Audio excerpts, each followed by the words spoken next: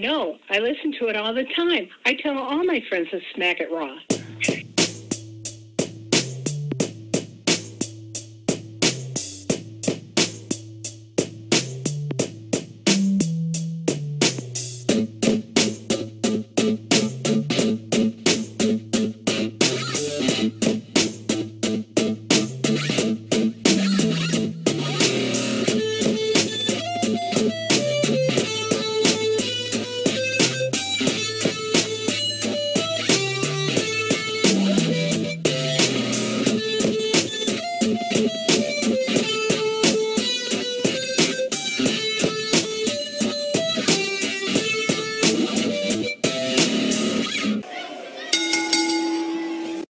What is up, guys? So this is a very special episode of A Kenny for Your Thoughts, episode 107, I think it is, Brandon.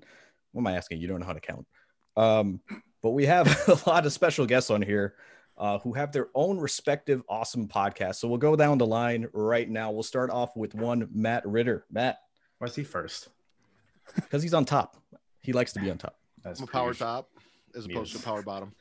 Power bear. What's up? Thanks for having me. Hi, Brandon.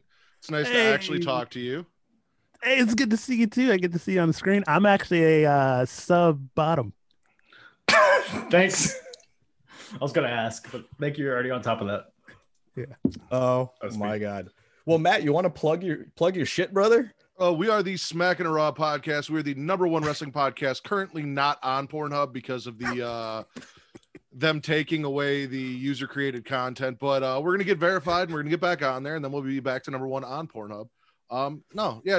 We talk a lot of shit, a lot of porn, a lot of wrestling, mix them together, have a good time. So expect me to talk a lot about dick and enjoy my luscious lips as we talk tonight. Yes, Matt Ritter has the best lips in the business, just so everybody knows. How do you compete with that? You don't. In fact, that's why they got kicked off of Pornhub the first time. Got it. It was the lips. His face is too Right. fuckable. Well, I'm just glad Brandon's here because when you guys got on, you got Joey, you got Kyle, you got Kenny here, and I'm like, man, you know, they say you take an 8 and you put them by 6s, they look like a 10. Well, I'm like a fucking 2 right now next to 3 10s. Like, this is not good for me. But Brandon brought me up to a 4, so I appreciate First of all, I am not a 10, like a 9.9. I'm being modest. But It's fair. Joey Carney, go ahead. My last? Why am I last? Fuck you, Kenny. I was saving the best for last, but that's okay. Joey Carney from the Angle Podcast. Like everybody else here, we just enjoy talking about wrestling. I say we, but it's me. I always say we. I don't know why I do that. It's only me. Wrestling, talking about wrestling, interviews, everything in that nature, all wrestling stuff, the Angle Podcast. That's pretty much it. Brandon. Yes. I don't actually have a show officially, but I will say Happy New Year's to everyone. I do enjoy a little Pornhub. Pet peeve. I Happy New Year. Wrestling too. So yeah, it's all here. We got all the elements. The alcohol. I'm loving it. Do you have alcohol, Brandon? No, I got some water. There's no alcohol here. What are you talking about? You just drunk on we don't life. have alcohol. Brandon's This got is that just giant delicious invisible Terramana. penis that he'll be chugging from randomly. And Mr. Kyle Bird, last but not least. Yes, otherwise known as the hardest part of the ring. I have a podcast called The Apron Bump. We do retro reviews of all kinds of wrestling from the mid 90s up to current day, Attitude Era, WCW, Progress, ROH, all that kind of stuff. So apronbump.com to see all my episodes. And I talk a lot about penis too, because, hardest part of the ring, erections, it's an easy transition. So That's why we get along so well. I'm not on Pornhub Brandon, though, so are we the only podcast that doesn't talk about penis? I guarantee you've talked about penis. Yeah, I've heard probably, yeah. I think we did. Yeah, remember? Because I was trying to say that, 3 is all you need. And then our moderator said that I was a virgin for saying that. So listen, Brandon, I do a podcast by myself and I've talked about penis. So you guys have definitely done it. Yeah, we've definitely done it. Yeah. Okay, All fair right. enough. Fair enough. All so right, I know I know we're here to talk about wrestling, but my full plan coming on here was to just flirt with Kyle the entire time, make Kenny super jealous. That's all. Glad we're on the same page. I wish we were next. Are we next to each other? Hold on. That's why I tried to look extra pretty. I tried to Wait, so what I the tried hell to am I like wear doing my here? Matt Jackson dangly earring for you all to like look really pretty and be the prettiest one on the podcast, but Nice. it didn't work out because Brandon showed up looking all Rico Suave like that. Oh man, you know, I had on a green shirt before we got on, and then I was like, "Oh crap, this is He gonna work." constantly shows up in green clothing, by the way, to be on a green screen, just for the record. Who has green shirts? I've never seen Yeah. anybody wear a green shirt before. I guess Brandon's the only one. He bought them I all. think Brandon, so, yeah. yeah. I like green. I don't know why people don't Was it like like a bright ass green or was it like a dark green? It's well, if I can grab it, if you That guys... makes Steve a from difference, Blue's Clues shit. All right, how about? Can you see that? How's that? That's a fucking green screen. Yeah, That's not green. Yeah, you're holding up a Teal. piece of canvas. I That's swear. teal at best. it's I think you know what it is. I think it's the light. I think it's the lighting. It's green. I promise. Nah, Yeah. it's colorblind. Brandon Sure. only shops the week after St. Patty's Day for clothes. You know, everybody kept pinching me Clearance up. at work. Yeah. So I was like, you know what? I'm not dealing with this anymore. He's like, I'm never gonna have this happen Yeah, again. never again. Never again. Nope. He's prepared for everything But yeah. except safe sex. Now, guys, we are here to talk about this year in professional wrestling. That's why I wanted to get all the boys on so that we could talk about all the best and maybe the worst things that have happened in professional wrestling in the year 2020. What a year, 2020. Oof. Good year in Matt's personal life. Congratulations, buddy. I know you had a kid this year. I did, thank you. I had my wife put her to sleep so I could do the podcast and be as loud as I wanted. So Put her shout out to her That's for a taking bit care of that. extreme. I was going to say, do you understand how that statement would have sounded if you were talking about your dog? I do. You gotta do what you gotta do, I guess. Sometimes Speaking it's of which, my dog just walked in. So yeah. prove it. It's Pick it like up. This will be a rough podcast. Anyway, Wait, Okay. so who here next is gonna have a kid? We're wondering. Everybody wants to know who's definitely getting close. Kyle. I have It's cats. definitely Kyle. Oh, okay. I nice. doesn't No. have cats. Yeah. It's They're definitely my Kyle babies. because he's got to give that T-shirt to somebody.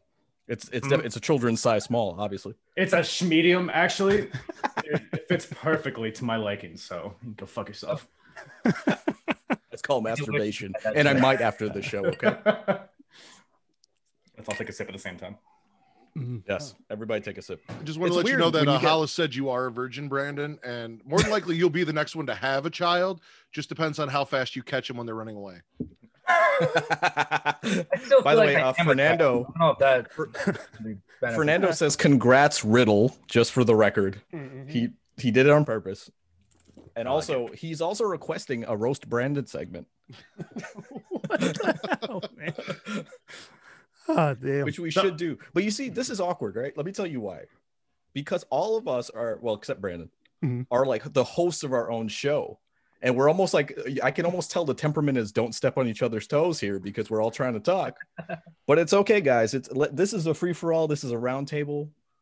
No egos aside. Brandon, why don't you host it since you never get to host a show? Go ahead, Brandon. Yeah. Okay, I'll be the host. I just didn't kidding. know this is just wrestling based 2020 stuff, right? Or can it just be the year in I mean, review? we as could a talk. whole? We can talk, brother.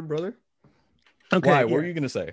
Well, I was gonna say before we get into it, I think the most important thing 2020 is Ali and God, why AJ have re-released Yes. Explicit. it's a breakup song, ladies and gentlemen. Wait. Who Explicit sent you that though? Wait. Before everyone just thinks that's Brandon, who sent you that? No, yes, yes, yes. Kenny sent me the link. And what was your response? d- Oh my God, they're all grown up now. dude, they're all grown up, man. That It's tends to happen. fantastic. I grew up. It's weird because like you grow up with them and you're like, oh, you know, it feels weird, and then they're like, well, we're the same age now, and they're like, yeah, Right. and they're like talking about grown people stuff now. It's great. It's fantastic. What's your favorite Is, song? on is the this how album? girls felt when like Chris Brown went off the handle? No. So AJ's Like- been in a lot of stuff. Like she's been around, movies, What? TV shows. Well, yeah, she was on Disney Channel. She did. Well, no. After that, like as an She was, adult, she was in the Oh, movie yeah. Grown Ups with Adam Sandler. Was she? Oh wow, yeah. she was in I didn't know iZombie. that. She was. See, Look I at don't this, actually man. watch anything but wrestling and porn. So I mean, that's I was about to say, I think it's Matt's competition on Pornhub, Ali and AJ.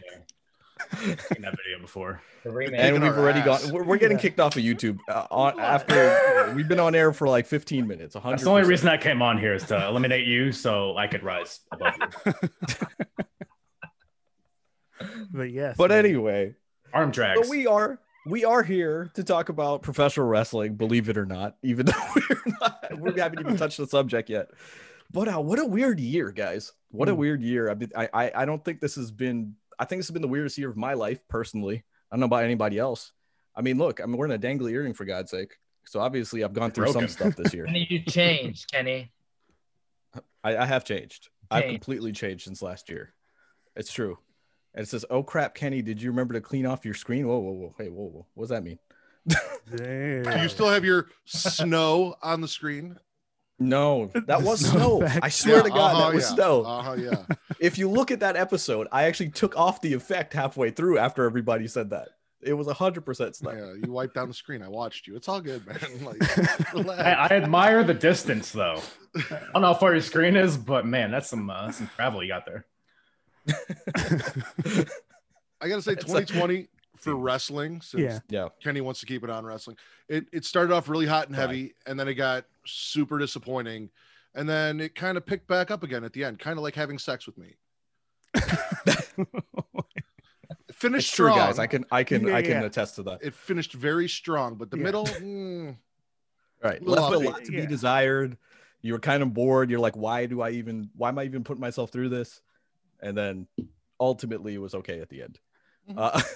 Get from point A no, to point B. Just like you said in January, I mean, things seem so hopeful for professional wrestling. I mean, we had let's start off with, I guess, the Rumble.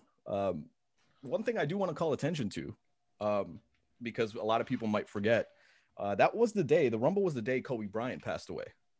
So there was a weird, I don't want anyone to think the Rumble was really, really exciting, because I think we as wrestling fans, if you are also sports fans, the fact that, Gianna and Kobe and then the rest of the people died in that helicopter crash, it really took the wind out of my sails going into the Rumble. So the Rumble was actually hard to watch at first, until I kind of lost myself in it. And I mean, put it this way, it was so impactful that on the WWE 24 or whatever that they had when they were talking about the Rumble, or no, it was Edge's return, actually, Edge's WWE 24. They actually did a spotlight on wrestlers kind of emotional about Kobe Bryant. So they were out of it too. But besides that, obviously the biggest thing that happened at the Rumble, in my opinion, was Edge coming back. Yeah. Brandon was in the room with me. There's a reaction video somewhere on our YouTube. I jumped in the air and nobody else was reacting. I was actually really pissed off about that.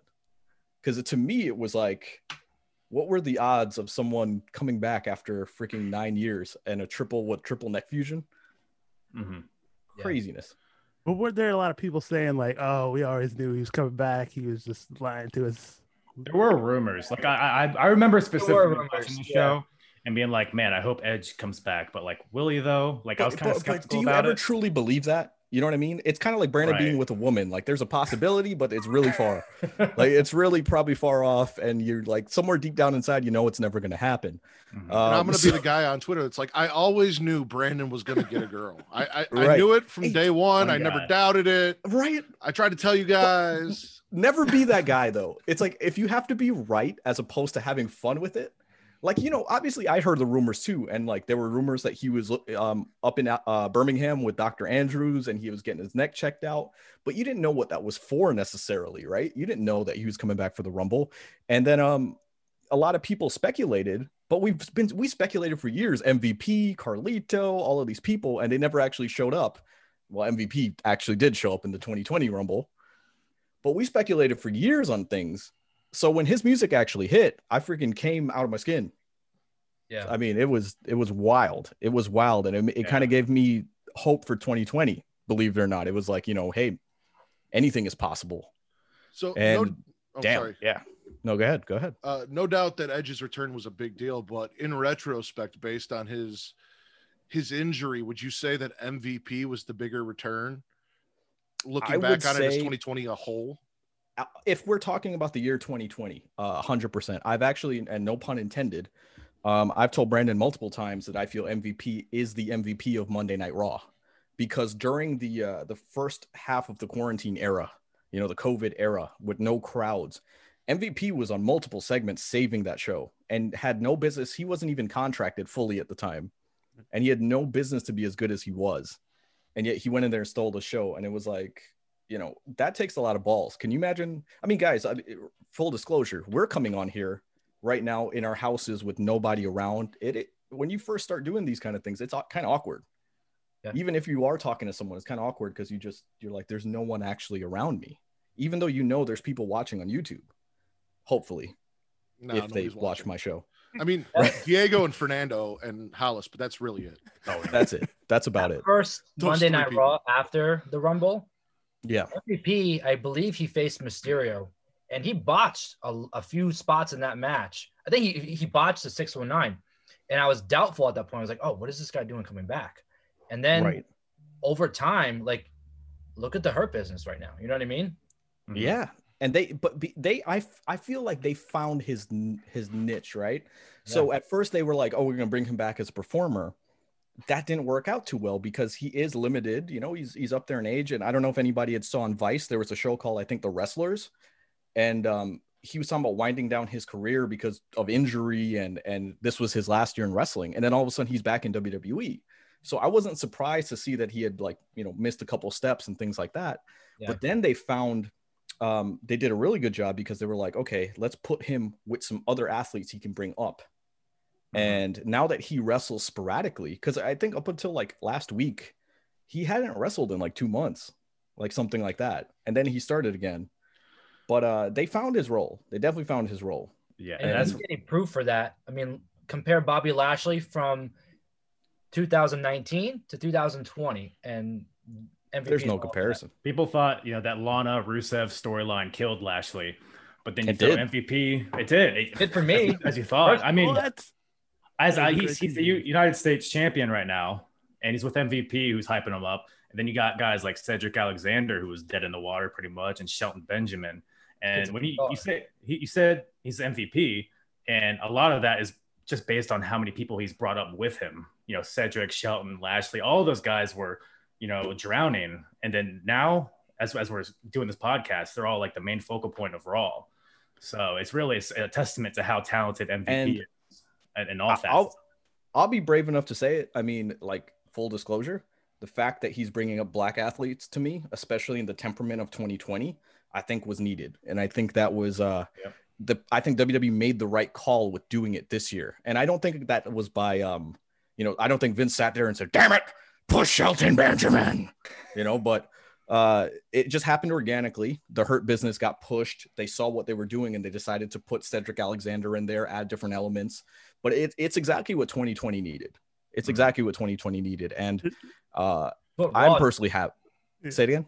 It's what Raw needed. Absolutely. But apparently that's not reflecting in the ratings, but we'll get into that, I guess, right? Should MVP recruit Retribution? Do you think he could take Retribution to the next level? Brandon, what's wrong with you? Brandon comes up with this fantasy booking that like has no rhyme or reason. Brandon's like, Chris Jericho could come back, join the Hurt Business, It's like I can see it. I was watching you talk, Kenny, and you're very eloquent. You were doing a great job talking about how he's raised these black athletes up, and I could just see in Brandon's eyes, this is bullshit. There are way too many black guys in that group. We gotta get rid of some of those guys right now. It's true. Brandon, give me a T-bar. Give me a T-bar. Give me a Ziggler. Could also, Ziggler, the Hurt Business. We're like 20 minutes or so into this, and we have not acknowledged tattoo in his background. Are we not? Are we just not bring that up? Yeah. Should we? It's to be expected, though, right? So tattoo. If anybody doesn't know who Tattoo is, Brandon's lesbian obsession. They also did the theme song for Victoria in 2002. How's that go, Kenny? Yes, I've lost my mind. Go ahead, Brandon. What? All the things she said, running through my head.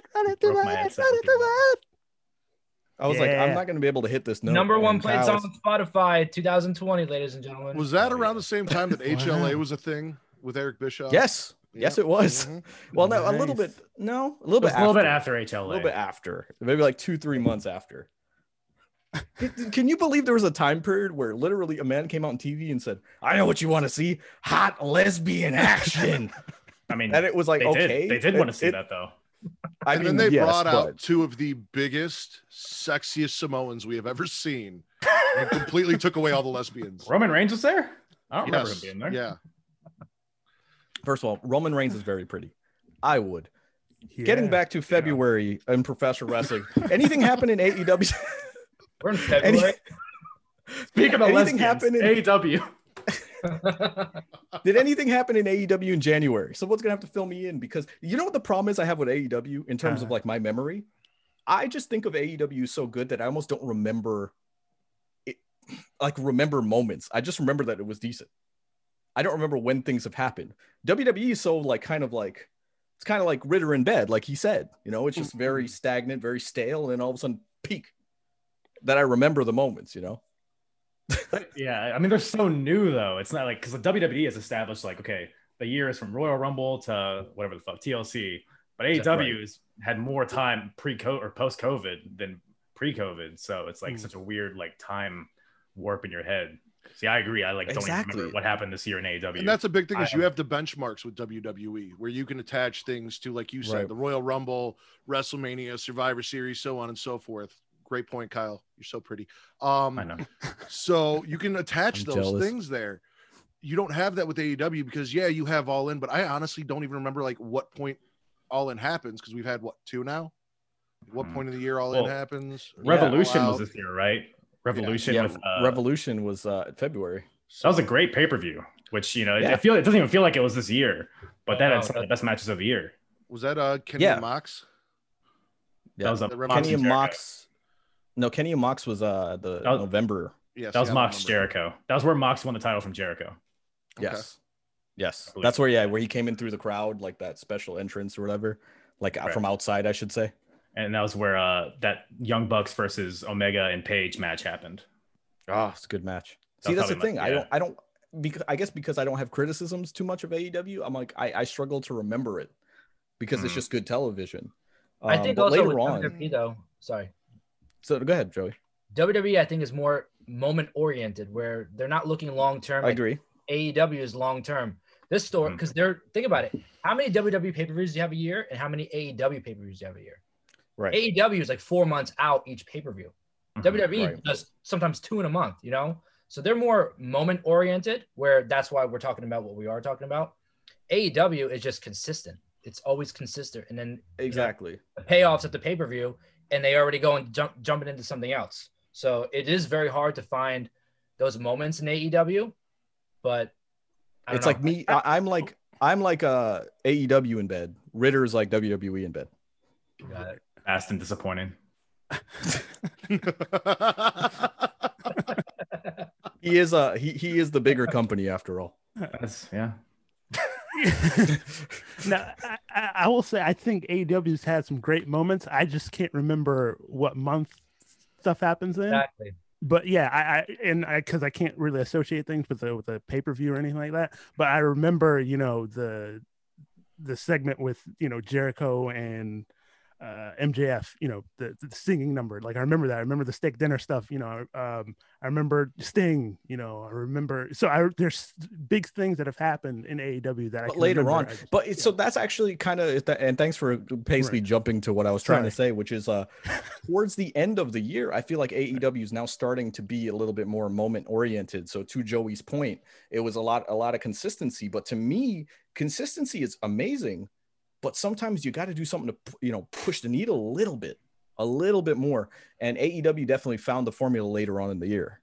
And kudos to them. We'll get to that, since we're running through this. But February, the one thing that stands out in my mind was, and this is so crazy that this even happened with the way she's booked now, but was Shayna Baszler running through the Elimination Chamber and just running through everyone, beating every single person in that match.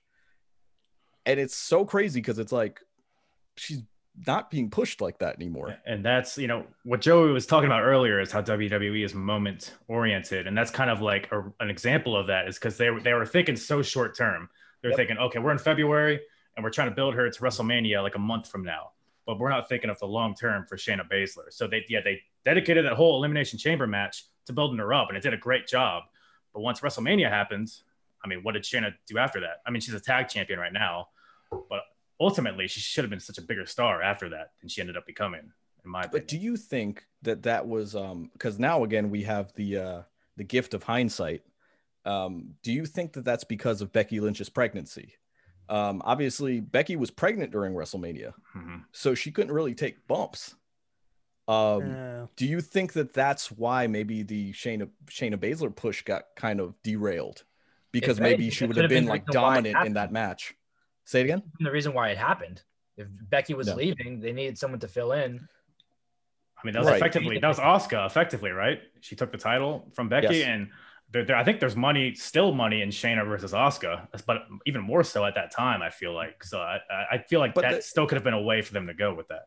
I guess the point I'm arguing is like, do you think like maybe if COVID hadn't happened and they're, you know, they were going to be in Raymond James Stadium, and Becky Lynch wasn't pregnant, do you think Shayna Baszler would have walked in and whooped Becky Lynch's ass to make that moment mean more? Because you also don't want to have a situation where, okay, let's say, you know, Becky was pregnant and she's not getting beat up. So how is she going to lose the title?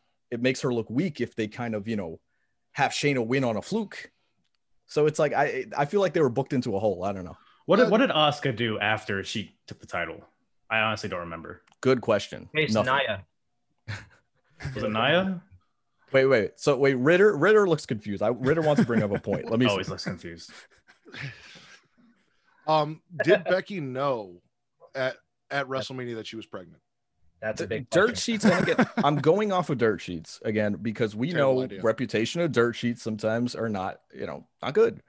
But there are rumors that WWE knew she was pregnant, but obviously they will never address that because even if they did know, they're not gonna say that. Which now then begs the question. You remember when Brandon was on this podcast talking about, I mean, why can't the Bella twins wrestle pregnant? Why can't they go?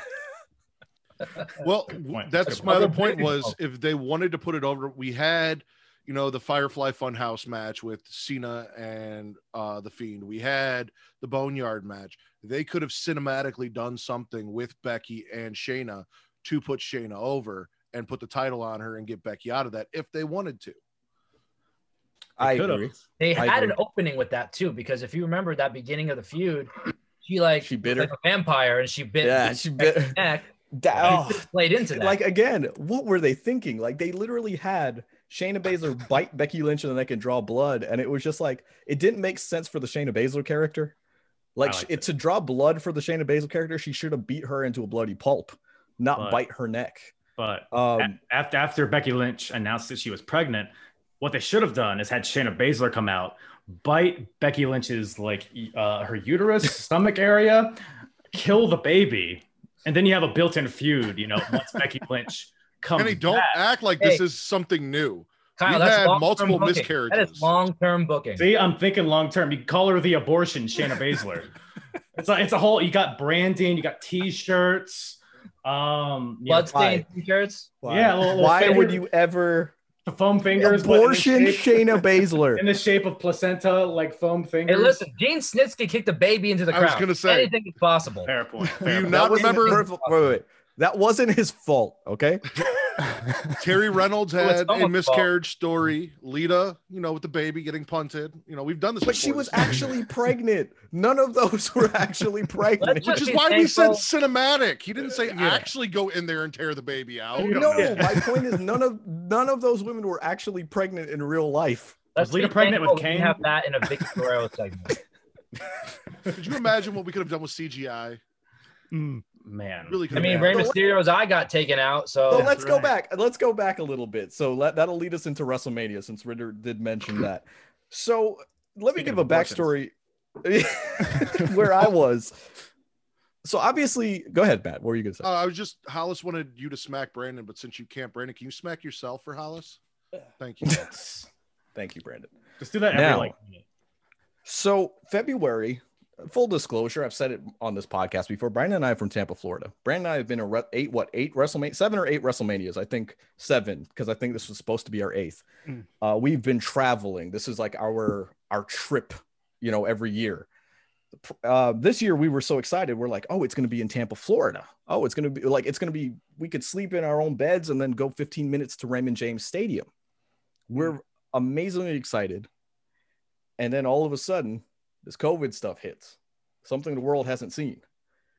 And at first, it was like, oh man, so we'll get the hang of this. That we'll get this under control. I had full hopes. I was like, we're going to WrestleMania. I don't give a shit. Like Vince McMahon will make it happen. Like that's just how it's gonna be. Then, about 2 weeks before WrestleMania was supposed to happen, I'm driving back from Gainesville, Florida. And I should have known, right? Because I went to get my sisters from college and brought them back because of the COVID scare. And my phone starts blowing up. People texting me, messaging me on Twitter, tweeting me, things like that. I'm like, what the hell is going on? WrestleMania moved to WWE Performance Center. What went through your minds when y'all read that headline? Absolute nonsense, man. I thought it was going to happen. I thought we were still going to have the show. I didn't know that we're going to just completely shut everything down. And I was like, oh, it'll be fine. It's Vince, like, who pushes through. Right. That's what I said, too. Yeah. And so I thought we were going to be there. And then, yeah, you're like, no, it's in the Performance Center. I was in denial, like, even after you said, I'm like, man, whatever. Like, that's some bullshit. And nope. It was in the fucking Performance Center. But it didn't make sense. It was almost like, you got to remember at the time, now we're it's a little bit more normalized. But at the time, we were like, there's no way. There's no way it's being pushed to the Performance Center. Even then, we thought maybe they would still do it in Raymond James.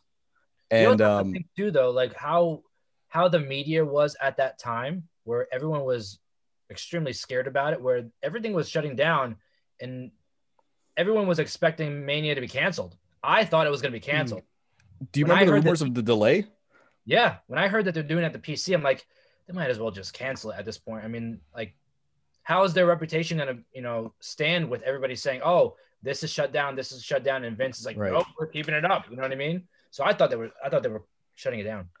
Personally. Yeah, I remember reading rumors that, there was internal discussion of it being moved basically to extreme rules. Then they would kind of hotshot the storylines going to SummerSlam, because I know it's so crazy to think, but at that time we were like, oh, this pandemic's going to be a 2-3 month thing. We'll go back to work. Like we'll be normal. Everything will be normalized. And that's it. And here we are. I mean, it's freaking January 2021. We don't seem to be any more normal than we were a year ago. Kenny, you tweeted today, I think, about WrestleMania last year, us all expecting this year WrestleMania to be in a different position, and we're just about there. That's what I think it's something like what you tweeted today. Yeah, I said we were, so sure that once WrestleMania 36 happened, it'll be the only WrestleMania like that. I can't wait till next year when they're in Hollywood. Now we're at the time period where WrestleMania is 2 months away, and there is still a big question mark on if they are going to do it in Hollywood, California. And I think, I personally think the litmus test, if you will be at the Royal Rumble. Because if they don't have fans at the Royal Rumble, I don't foresee them having fans at WrestleMania. I don't think they will. I kind of think, I don't know why, but I think they'll have like pockets of fans because they're in Tropicana Field. Again, maybe it's just wishful thinking, but I can see it happening because AEW is doing it, because WWE is doing it at NXT. NXT is doing it, yeah. Right. It's like, I can kind of see it happening, and maybe they test the waters, but who knows? Who knows? Well, does anybody know about the Super Bowl this year, maybe? If they're going to think about Super Bowl's going on. Okay. Super Bowl's going on at Raymond James Stadium. Well, they don't have, because Florida, have like very limited people there, right? Okay. Limited, yes, but Similar that's kind of, but we're in Florida, and I hate to say it, but Florida barely has any restrictions. That's kind of what I'm getting at, where I wouldn't be surprised if the Rumble had people in it, if we're looking at what they do now with the Thunderdome, that's why it was created, right. I don't think they expected fans to be anytime soon, because you have to think also, they want to withhold their reputation. So if they let fans in, right, and somebody gets sick. Yeah, people are gonna bring negative. It's gonna bring negativity towards their reputation. So if they keep fans out, we'll see. So Diego brings up a point. He says they should do WrestleMania with a crowd that can only enter if fully vaccinated. How do you feel about that? They'll never take me alive. Damn it. I'm If fully it's- fine with Brandon never walking into another WrestleMania again. Is that the question? Yeah. Yes, Matt. Yes, Riddler. No, fuck you. To answer the question though, honestly, to take the Kenny stance on it, when I saw that WrestleMania was going on this year, I was just happy we were going to get WrestleMania. Like, even though it wasn't going to have a crowd, and I know all of you people that had tickets were sad, and I didn't, so I didn't really feel bad for you, but I kind of did. Fuck him. That's what I'm saying. I'm like, I'm still going to sit at home and I get to watch WrestleMania, so it'll be interesting to see. Now, as far as the vaccinated crowd, I mean, if that's what they want to go do, and there's enough vaccinations to get enough people in there, then yeah, fine, cool. Like, I'd rather have some people in attendance than no one in attendance, but I'd also rather have LED screens than what we had this year's with piped in crowd noise. So like, they're finding a way to make it somewhat more enjoyable. Right. Going back to WrestleMania though, I mean, since we're on the topic, hindsight again being 2020, I remember thinking like, oh my God, this is so awkward. This is one WrestleMania, I will say, I don't think you can really watch it back and be happy unless you're watching the cinematic matches. If you're watching the rest of the show, I think it's like just abysmal, and it's not their fault. But at the time when you were quarantined, you had nothing to do. And to be blunt, I allowed Brandon to come in my house. Like, I was like, Brandon was the first person to enter my house after anything. And the only person for maybe 6 months, obviously besides my daughter was here. But yeah, we watched it, and it was just like, I was almost so grateful because there was nothing else going on. And to Joey's point, I was almost like, thank you, Vince McMahon, for actually taking the risk of being quote unquote irresponsible enough to do a WrestleMania for us to entertain us. Because, and then to make it 2 days, I think was such a good decision. You think they're because do that this year? I wouldn't, if they don't do a crowd, I wouldn't be surprised if it's a 2-day event again. If they do a crowd, definitely a 1-day event. They're not going to risk that twice. But yeah, it was just so cool to have a Saturday and a Sunday where we forgot about COVID for a little bit. They did the best they could. They did, absolutely. Let me tell you, when I watched, I think a lot of us did. Looking back on it now, being at the beginning of COVID, I don't think nobody knew it was going to be where it is right now. So looking back now, I think if you ever have a moment in history where someone says, oh, WWE sucks and WWE this, go back, watch that WrestleMania, look what they did in that scary time, leaving their families, doing all this stuff, and put on a fantastic show. Cinematic matches, whatever. Fantastic. They made it work. And that was definitely Kevin Owens throwing himself off the sign, Seth, that, all the things that they did. If you look back at the documentary, filming with Taker and AJ, Taker losing his brother the night before, filming whole 24 hours to do that match, a lot of effort, and I don't know what else you want to call it, went into that show. So looking back, a lot of risk. And I think fans looking, if you go watch now, you're gonna think, damn, like, I appreciate the hell out of these people, Absolutely.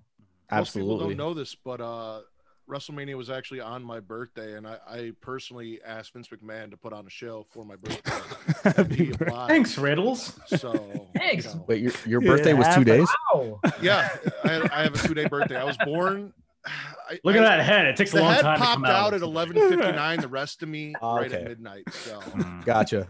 Yeah. The train didn't leave the station the whole time. Exactly. Hey, some of us come out. Apologize for talking about your mother like that. No. I apologize. I got stuck. It's not on her. But no, honestly though, Mania I think was a perfect example of making chicken salad out of chicken shit. It's kind of like me in this podcast. Like, I put myself through it with Brandon as a co-host, but ultimately I come out on the other side. Everything turns out okay. Add some mayonnaise and it becomes okay.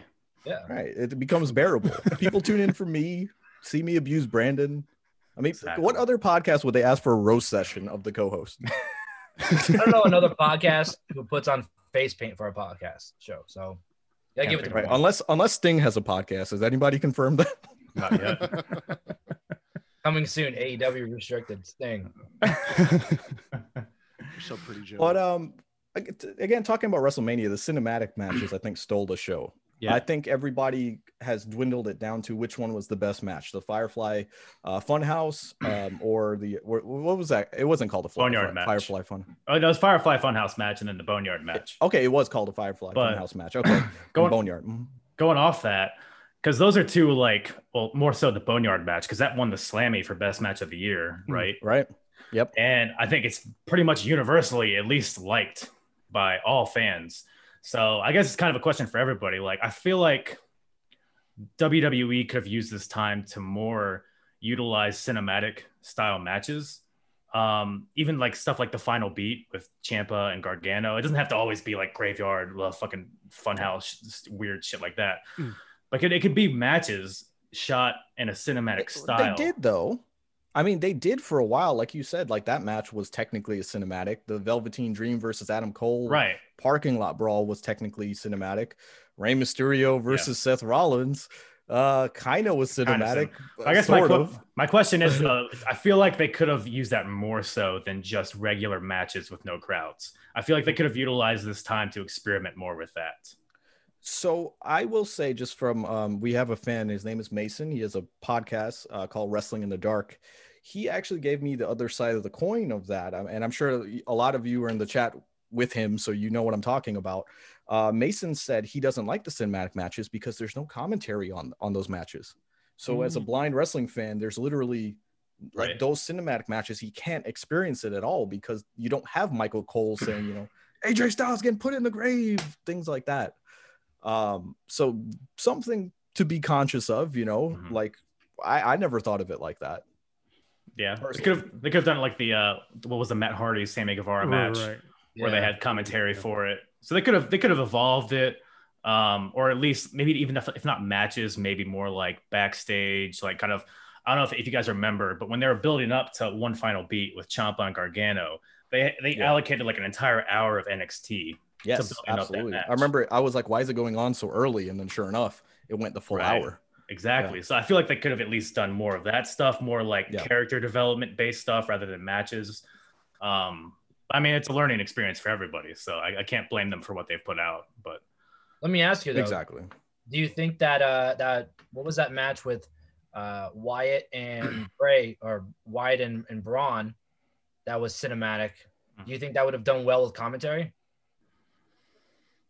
I don't know. I don't know. I don't think. Yeah, I was gonna say I don't think you can do much worse. So it's like, why not put commentary on it? Yeah. Edge and Orton was a little bit of a kind of a weird one at WrestleMania. That was kind of like cinematic, but not cinematic. So that had commentary. Am I to understand you didn't like the swamp fight? I didn't. Get out of my swamp! What? Yeah, I did not like the swamp. Get out of swamp. Swamp fight kind of Braun Strowman fighting himself. You didn't enjoy that? I liked it, but it was like I think it kind of left a little bit to be desired at the end. Didn't he drown? I don't know. Yeah, not everything's gonna hit. Not everything's gonna hit. I admire the attempt. I thought it was. What's up with this podcast, by the way? Like Ritter's actually like, I enjoyed it, and I'm like, I don't know. Like that never happens. His podcast, he's a little bit more critical. I'm the one that's like, no, it was okay. And here we are when you put us together. Anyone that's watching saw the faces I was making when you're like, AEW is so good. I don't remember a whole lot about what happened, but it's just so good that I can't remember. I'm sure it was good. Yeah. Hey, AEW was good. I like AEW. What's wrong with AEW? Yeah, and Helico. What was your favorite moment? You know, the whole year. AEW. What's wrong is you can't remember anything that happened in the first half of the year. Oh wait, did AEW have that great hardcore match with Proud and Powerful? That was relatively recent. Yeah. Was it though? I don't think it was. I don't know. That was probably like August. That wasn't as recent as you think it is. What month is it? Oh, it's January. Holy shit. Yeah, exactly.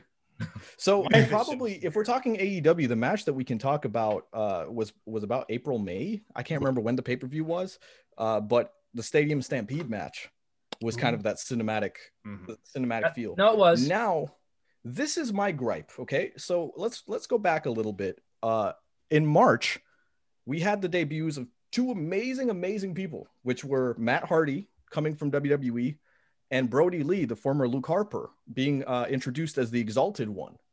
And I was more excited Yeah, rest in peace, Brody Lee. We'll get into that, but I was more excited for the debut of Matt Hardy, and I think everybody was. When he showed up, sadly enough, on the first episode that didn't have a crowd at AEW, and he was just in the stands. What a debut. Really powerful debut. Yeah. And then I feel like nothing happened with Matt Hardy. Because to me, we talk about cinematic matches. To tie this back in, you have the king, pretty much the inventor of the cinematic match. You have all of these opportunities to have matches at the Hardy compound, and Matt will shoot them himself. So in terms of budget, you don't really have to do much. Why wouldn't you utilize Matt Hardy more in that sense? Who doesn't want to see Senior Benjamin? But I mean, he had one of the best yet most arguably controversial segments in that Stadium Stampede match, where he went through all the transformations while being dunked in the water, and everyone, because of what happened with Shad Gaspar, took that as them almost mocking Shad. Which, come on, people, really? You think they're that? Like, I'll give AEW shit, but that would be extremely classless, and I do not see them doing that. No, but, and I always said, just to add to your point, I always said that if your mind goes there, it's actually a reflection of you, not the company. And another example of that, to your point, Ritter, was Edge versus Orton. When Edge wrapped one of the cables around Orton's neck, people were like, "Whoa, but Chris Benoit," and I'm like, "Who was thinking that? Seriously, who the fuck was thinking that?" You know what I mean? It just says something about your mind if that's where you went with that. Right.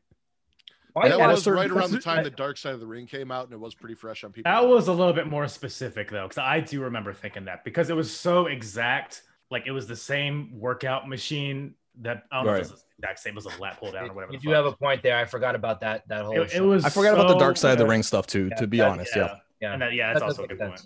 Yeah. But I mean, even though it's like, to have outrage about it, it's like, that's not what they were trying to do. So this wasn't on my sheet, but can we talk about the Dark Side of the Ring actually being a very, very, ironically enough, light in the dark when it came to professional wrestling? Because during that first half of the quarantine, I remember tuning in every single week for Dark Side of the Ring because I had time. We all did. I remember Sling TV. I didn't have TV, and Sling was giving it for free during the quarantine. And I remember feeling so blessed to be able to see all of these, you know. And if you don't remember the Chris Benoit one, again, really early in the quarantine, they actually released that fully on YouTube before it was even supposed to come out. So I don't think it was fully. I think it was no, it was episode 1 because it was a 2-part episode. Yeah, it was a 2-part episode. It was 2 episodes. And so they released the first week basically for free.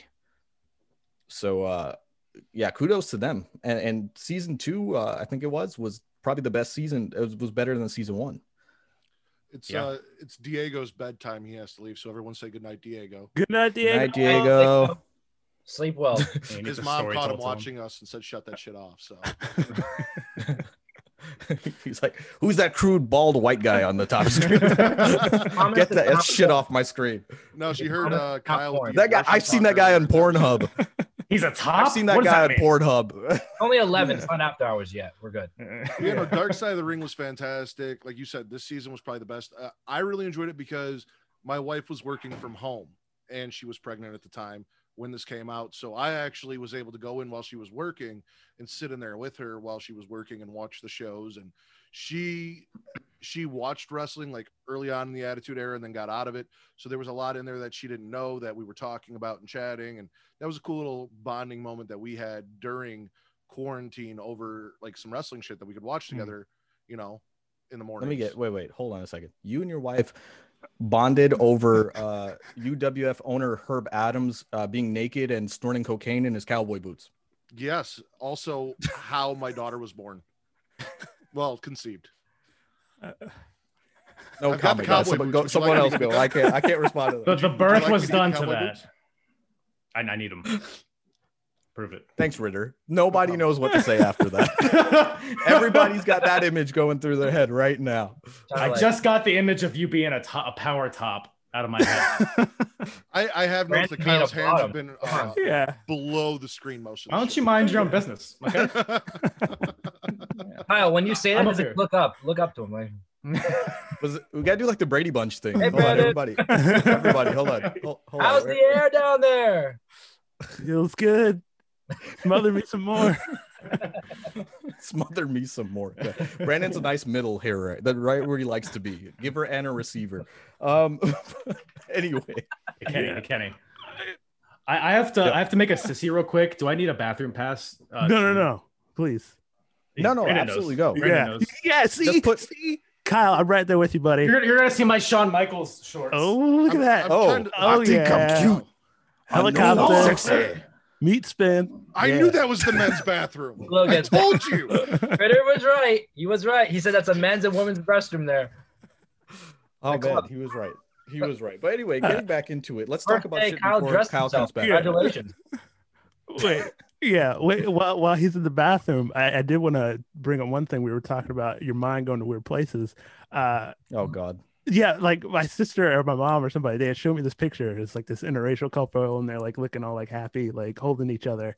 And they're like, where is this going? Yeah, they're like, what's wrong with this picture? And I'm like, I'm looking at it. I'm staring at it for like 10 minutes. And I'm like, He's thinking, missing an eyebrow. Yeah, I'm like, he's missing an eyebrow, some sort of optical illusion. It's like flipped. Oh, okay. And she's like, you don't see it? I was like, no. And there was like a little cotton wreath or something like down at the bottom corner of the image.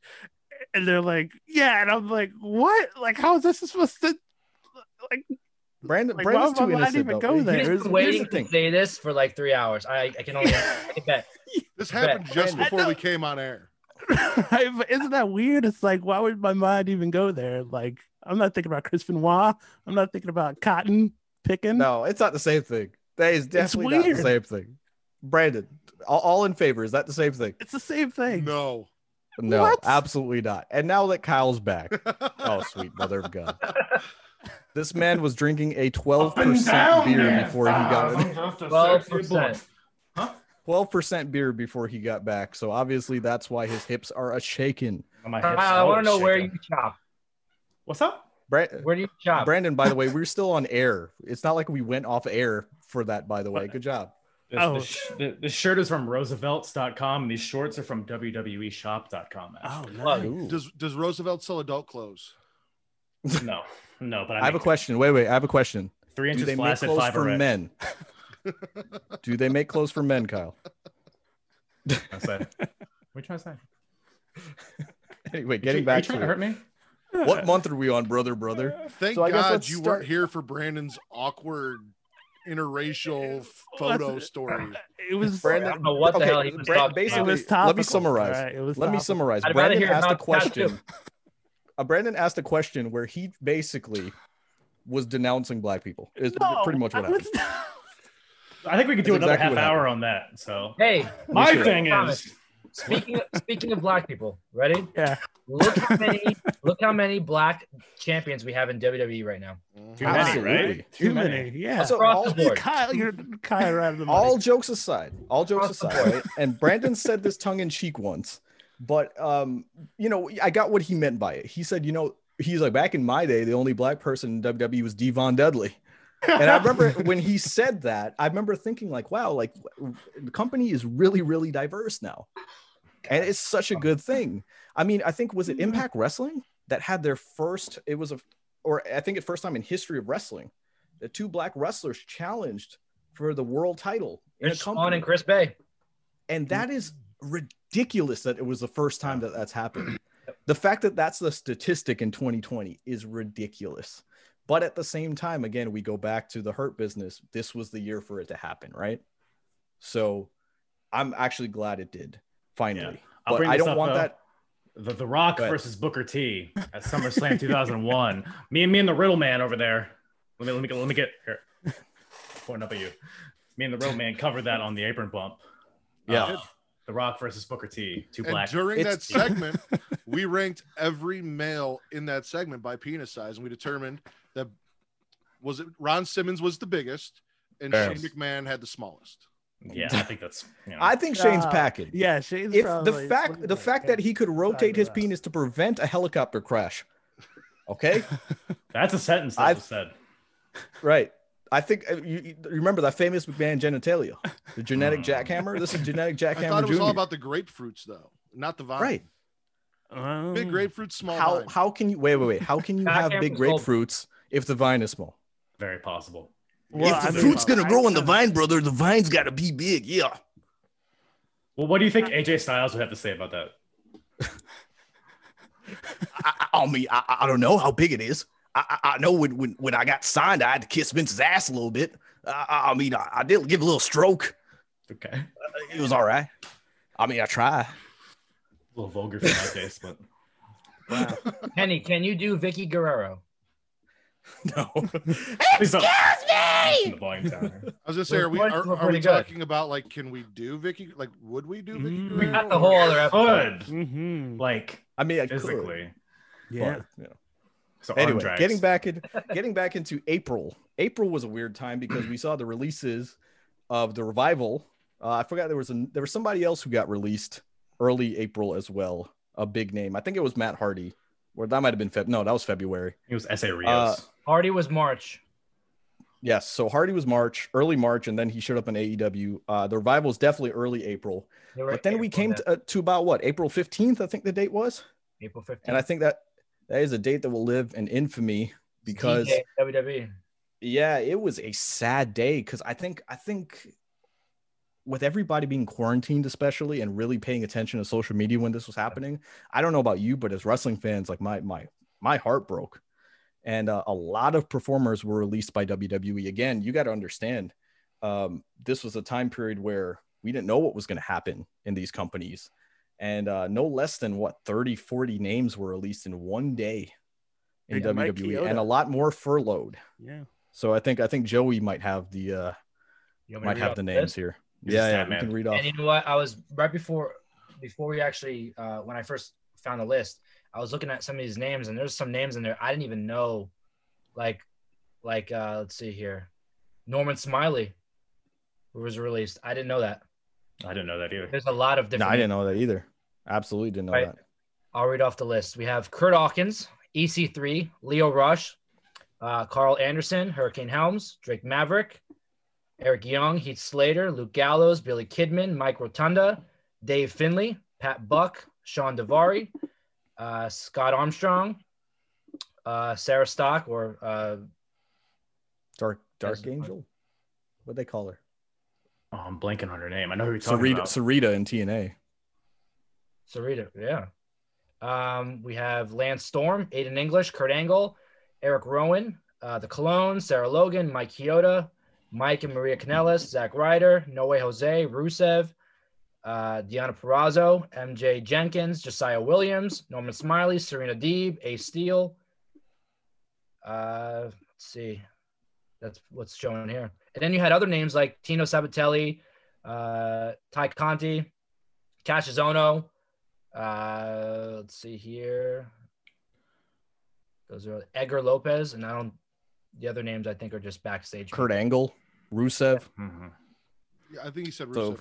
Yeah, I said all those. I'm saying it twice, damn it. It was Oh, Rusev okay. Day. It's That Rusev was Day today. Miro Day, whatever you want to call it. Everything. It should be said that not a lot of them, but some of them have been brought back. Like I think Nigel McGuinness was furloughed. I don't know if that was on your list. I'm pretty sure he Yeah, was furloughed. Josiah was definitely furloughed. Yeah. And then he got brought back recently. There's a few other I can't remember. But Uh, yeah, it was Hurricane. stuff. Shane Helms. Yeah. Shane Helms got released, and that's your cue, Joey. Yeah, let me tell you, I spoke with Shane Helms, and I also spoke just recently with TJ Wilson, Tyson Kidd, where Shane was on, the negative end of that list, where Tyson, he kept his job, and they both had the same responses, where it was like, it was like a miserable day where like no one knew what was happening. There was the people who were released or furloughed found out a little earlier than when everything was announced and everybody found out, just for the respect of it. But I asked TJ, like, how do you go about seeing like other how do you know it's not going to be you? That mindset, like think about how us as fans felt watching that all play out, but behind the scenes for them, like this is their livelihood. This is their job, their career. So they put food on the table. Mhm. There was no head of the table then, And a very tough time to have a job. So Yeah. it's like, I don't know like how much of an effect it had on their bottom line, but I can't imagine it'd be significant enough to really, I don't know. And some of them got text. Some of them got Yeah. texted and then they got called. So like, imagine just like waiting to get a text, like you don't know what's gonna happen. Yeah. And kind of like, especially if you're on the bottom of that list, you know you're not being used in WWE. You're like, I'm probably getting the call next, or the text. Yeah. That's got to be an uncertain time. I will say the silver lining that I was reminding everybody of was that anybody that was released was getting paid until July 15th. I just remember reminding everybody like, hey, they're not like, they didn't just get cut and they're done. They're still at least collecting a paycheck. Not to say that that's any sort of consolation, but at least they can survive for a couple more months is my point while they try to figure it out. Like if I release Brandon today, like that's done. He's done. He's not getting paid a dime after that. There's the bright spot, Kenny, we were looking for. Yeah. Yeah, they lost their jobs, but they're going to have a paycheck till July. Now, imagine being Mike Rotunda and realizing that Vince called Bray into the office and said, you can either choose your dad or your brother, but you can't have them both. And that Bray picked Bo over you. That's Bo Dallas still there? He's still there. That's got to hurt a little bit. Still there. Where's Bo time? Oh, and on that list also, which I didn't read because I don't think it was there, Curtis Axel was on that list as well. Yeah. Curtis Axel. Mm-hmm. I had high hopes for Curtis Axel when he debuted, man. I really thought we all did. The next big thing. We all did. Yeah. Does anybody know what he's doing now? Because I don't know if he's. I know a lot of those guys. A lot of those guys on that list ended up in Impact, like at the same time. But I don't think Axel wasn't one of those guys. So I don't really know what he's doing. He seems like a guy that might be able to have other talents. So who knows if he even. I mean, he also has like 3 kids and a wife. I mean, if there's any time to just take it easy and kind of just chill out, it'd probably be this year. You know what I mean? I don't think he probably was on the rushing to get on the road. He is 41 years old. You know what I mean? I didn't think he was that old. And listen, there were names on that list. Yeah. There were names on that list that like we knew kind of were out the door, like the Kanellises, Rusev. They were asking for releases. There's people on that list that like it makes sense. But the one name that stuck out to me, and like I was pissed that whole day reading all those names. But then you have a name like Mike Chioda come up, and that was the one that set me off. Mm-hmm. Like, if you look back, like this a guy, long time. Like you can't make room somewhere for this guy, like it messed me up. That one messed me up really. Like, so here's a Kenny for your thought. Had we not I like it released Mike Chioda from WWE, we would not have got that moment in AEW with Mike Chioda. And is that not almost worth it to have that moment? Things happen for a reason. They absolutely always happen for a reason. You know what I mean? If Brody Lee hadn't been granted his release, you know what I mean? You never know. Yeah. I mean, we might be saying, oh, look, Luke Harper never did anything. Yeah. He might have been on that list because look at the people Eric Rowan was on the list. He might have been on that list if he didn't get his release. Absolutely. You know, and, yeah. Sorry. Drake Maverick. And look at how that turned out for him. Drake Maverick was actually the one that irritated me with wrestling fans. And it set me off because obviously they were booked into a corner because they had already announced him for this tournament. And then they said, you know what? You're still employed with us for 6 months. Fuck it. Be in the tournament. Okay. And he did well enough that they offer this guy a contract. They say, you know what? Shit, stay with us. Here's your new contract for NXT. Right. And people went off and said, oh, this is a slap in the face to everybody that got fired. Was it a work? Was it this? And I was like, this is like the one part of wrestling Twitter and social media that I was like, just guys, can you fucking be happy that the guy got hired back for his skills? They didn't just hire him back for a storyline. They hired him back because he did well in the storyline enough that they were like, okay, we see potential in him. He lost the match and still got the contract. Right. You know? Yeah. But let's play conspiracy theories. Anybody think it was a work on him? Me. 100%. Anybody of intelligence think it was a work? Oh, intelligence out. What? I don't think it was a work, but I will say if it was, I wouldn't have a problem with it because I think if something that gets lost with wrestling because it is so bogged down in this, everyone knows it's not real, but we all want to treat it like it is real, is you're telling stories. It's the same thing as if you're watching Law & Order SVU. And if it's okay to do on Law & Order SVU, it's fucking okay to do in wrestling. Like, right. And SVU is heavy stuff, man. Just like you Yeah. were saying, it is heavy stuff. And wrestling, you know, to your point, Ritter, you bring up an amazing topic, which Dude, is you're a smart dude. a lot of people. Yeah, what the fuck, bro? I couldn't tell this from your misspellings and lack of punctuation on text, but My brain moves Sorry. so much faster than my fat fingers, man. That's not bad.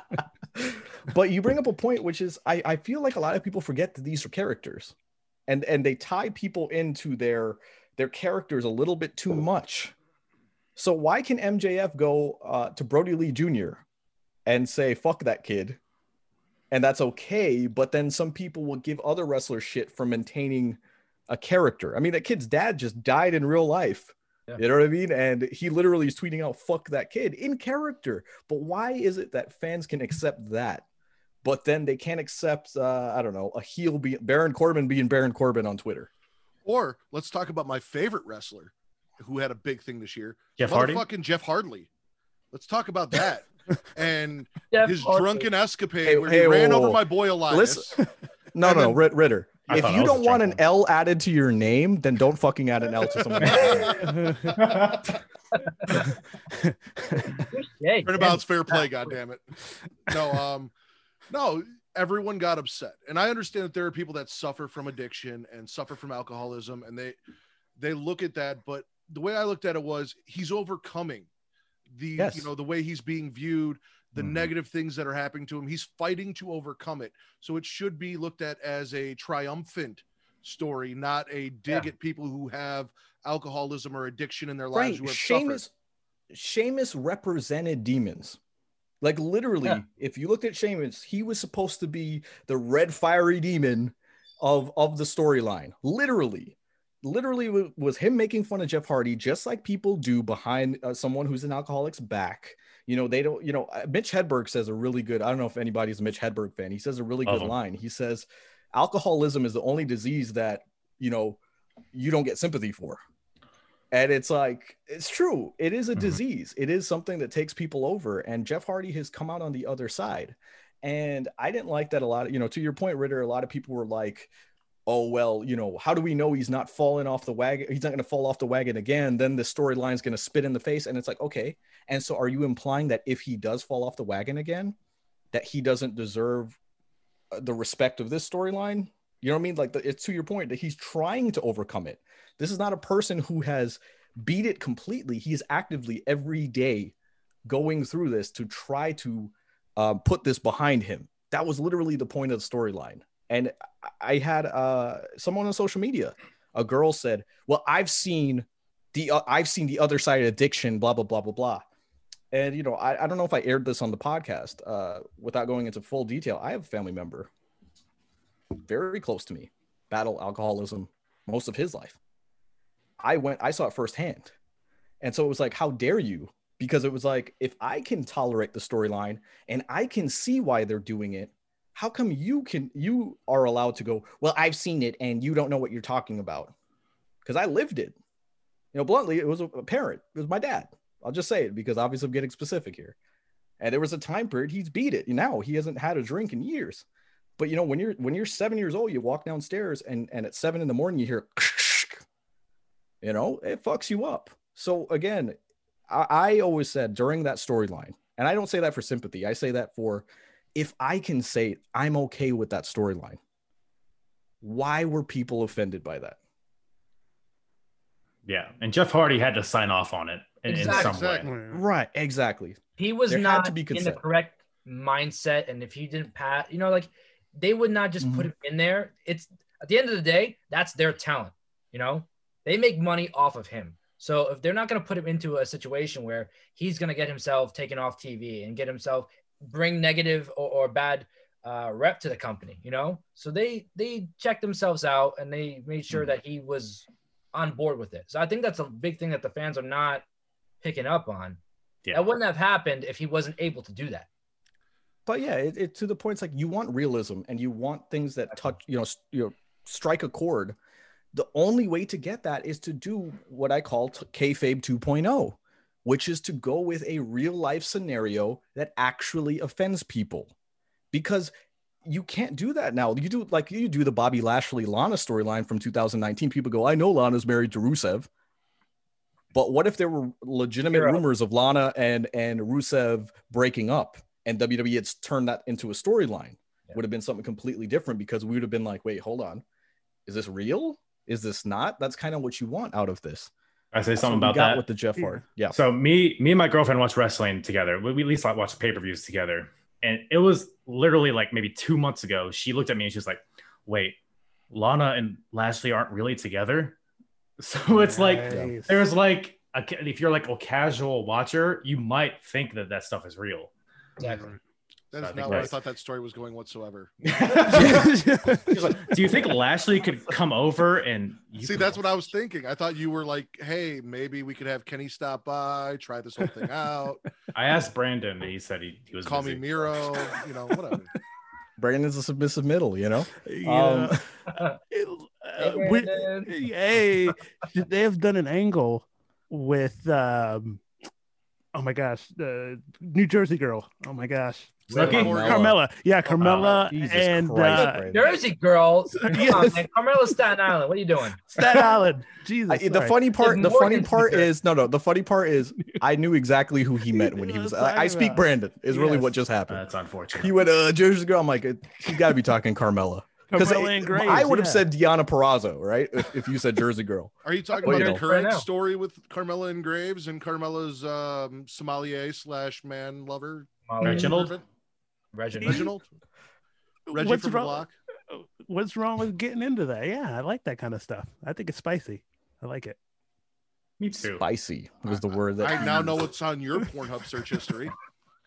I got a question. Back to what we were just talking about, real life scenarios playing out in WWE. I put out a tweet a few weeks ago asking people during Monday Night Raw, do you think that a COVID related storyline would play out well in WWE? No. We're seeing it happen. Riddler, no. You said, you brought up before Law and Order. Law and Order are playing out COVID storylines. They have masks and Grey's Anatomy. People are dying of COVID on the show. These are all characters. Do you think that this could somehow be correlated? So someone said Sami Zayn could be the perfect one to, present it on TV as a heel. But everybody that answered was like, no, it's offensive. It's this, it's that. So that's the problem. I want to get your opinions about it. Because I don't know. Let me elaborate. Because yes, it is offensive, but let me tell you what the difference is. Yeah. In a Law and Order and in a ER type based show, obviously hospitals are dealing with this problem, but you also know that these are actors, right? WWE is a sports environment. And what's going on in sports right now is athletes are testing positive for COVID. There are athletes testing positive for COVID in AEW, WWE. So it would almost be a little bit too close to home because there is an actual possibility of wrestlers testing positive, in my opinion. Well, go ahead. No.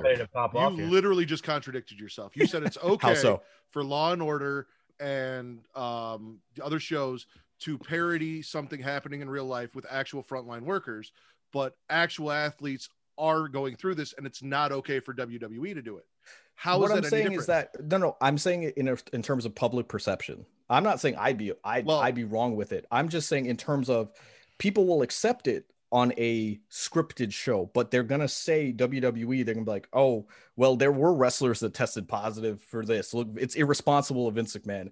So I'm just thinking it would cause a PR nightmare. I'm not saying I'd actually have a problem with the storyline. And see, that's where I agree with you. And to answer Sheamus's better looking younger brother's question, is that Brandon? They would be able to yes, it's Brandon. Okay. No, they'd be able to do it, and I think they could actually do it well. But again, it's the toxic social media wrestling Twitter vibe that would automatically complain and cry and whine and try and cancel this whole thing and not be okay with it. I want kayfabe 2.0. Someone wanted to be like, oh, does he really have the coup or not?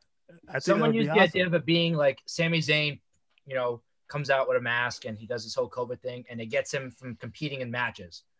That can kind of be the storyline that, I was kind of talking to somebody about, and they said that's the only way that would be able to work. And then you have superstars like Daniel Bryan and other people who I don't know. I don't know if okay, it so play out let well. me elaborate because I actually missed something I wanted to say. The problem with doing a COVID-based storyline right now is that it's still too rampant in this country. So it would be irresponsible in the media sense, because there are still people, hundreds of thousands, who are still being affected, hundreds and thousands who are dying and have died still out. I know they have the vaccines, but there still is no official cure. There is still we're still being quarantined. We're still social distancing. So it almost feels like it would be too tender of a storyline now. I have to agree with Fernando in the chat, by the way. He's talking about how Keith Lee lost like 9 members of his family. Right. And right. I totally get it. That's what I'm getting at, is like Totally Keith Lee's not going to accept that storyline, working in a company that's like making a storyline out of this. It's just a little bit too much like to do right now. I mean, now if in the 2022 Rumble, Sami Zayn comes out with a mask after everybody's back in the crowds are back, and he comes out with the mask like you're saying, and like, I'm not going to be in this because, there's too many people in the ring. I don't want to touch everybody. Ha ha ha. Now it's funny. However, it's timing. If he comes out with an El Generico mask and reforms his character from earlier in his career, then I think we're talking. That's insensitive, because El Generico died in a fire in Mexico. Drinking. That was just no, but like nail. To me, I mean, it's just like a risk versus reward thing. Yeah. Like, could they do a COVID storyline? Sure, but like, what's the benefit? Like, I mean, as Joey brought up, I think Sami Zayn could be a good person to do that with, because it's kind of a chicken shit heel. He like, pretty much did that being away for 6 months. So I mean, but that's what I'm saying. He's still doing that, but without the COVID undertones. So it's like it's kind of unnecessary. It's an unnecessary risk, in my opinion, to kind of bring the COVID aspect into it. What if they had used the COVID story not as if someone contracted COVID and got sick, but they had kept the belt on Sami, and Sami refused to defend the belt because of COVID, and he would show up every week, he would wear his mask, but he would not go and compete because he did not feel it was health conscious. Or use that as a loophole out of the 30-day no compete. I got the secret ingredient to save Raw here, right? Okay. So the was it Omos, the big the bodyguard for AJ Styles, who doesn't change his clothes, by the way. Exactly. You get him away from AJ. The drip's too wet. You can't change it. Precisely. Get him away from AJ for a few weeks, let people forget about him. Then you re-debut him as COVID. He's wearing a mask or whatever. He has like little things coming from his head or whatever. Call him COVID. And then he could be your top heel. And then have I think the top heel in the company is 2020. I mean, everyone saw that video of Drew McIntyre kicking 2020's ass. So that's the way to go. I think. Fucking god awful. By the way, I have to make a point to Hollis in the group chat.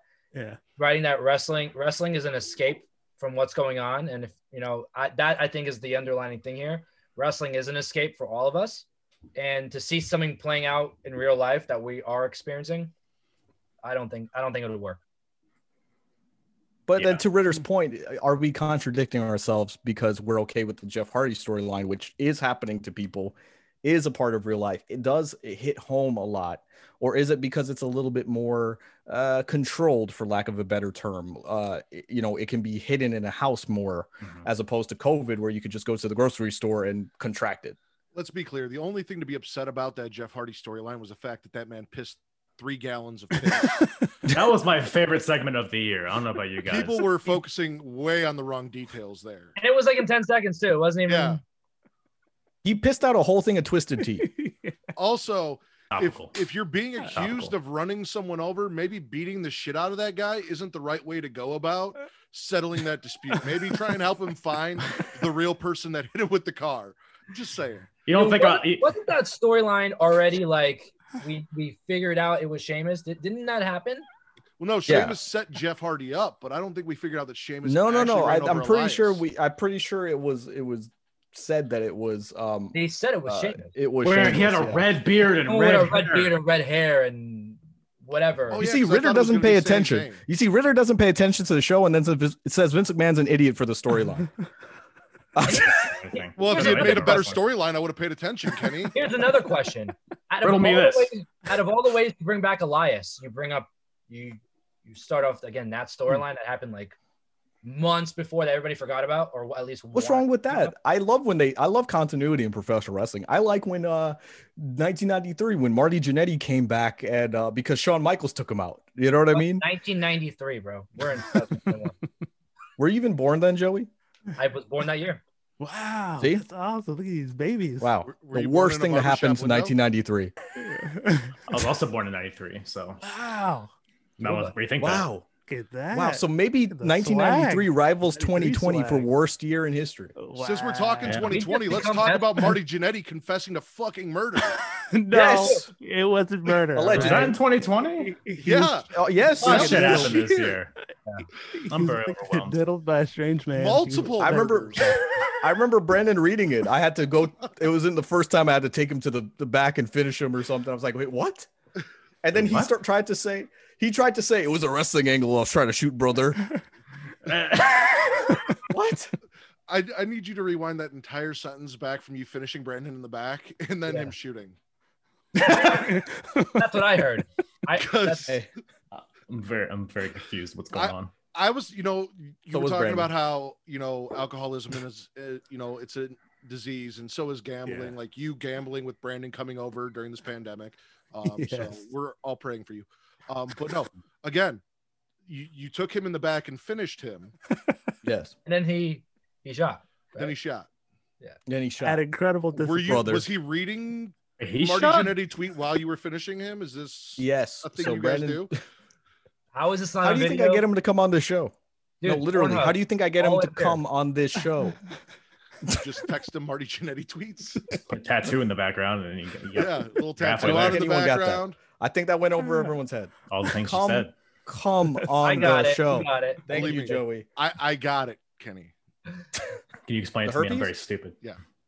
I got that from Herpes. Kyle though. You know, it's funny seeing Yeah. Brandon laugh and then the two girls behind him laughing at the same time. Yes, they're loving it, bro. The Girls. ladies love Everyone looks so happy. But That's let's the go most back women to- that have laughed at anything I've ever said at one time. it. Can we go back to double or Oh. nothing? Because I want to talk about a criticism here. Wait, we're talking about wrestling? So, yeah, we're talking about professional wrestling, believe it or not.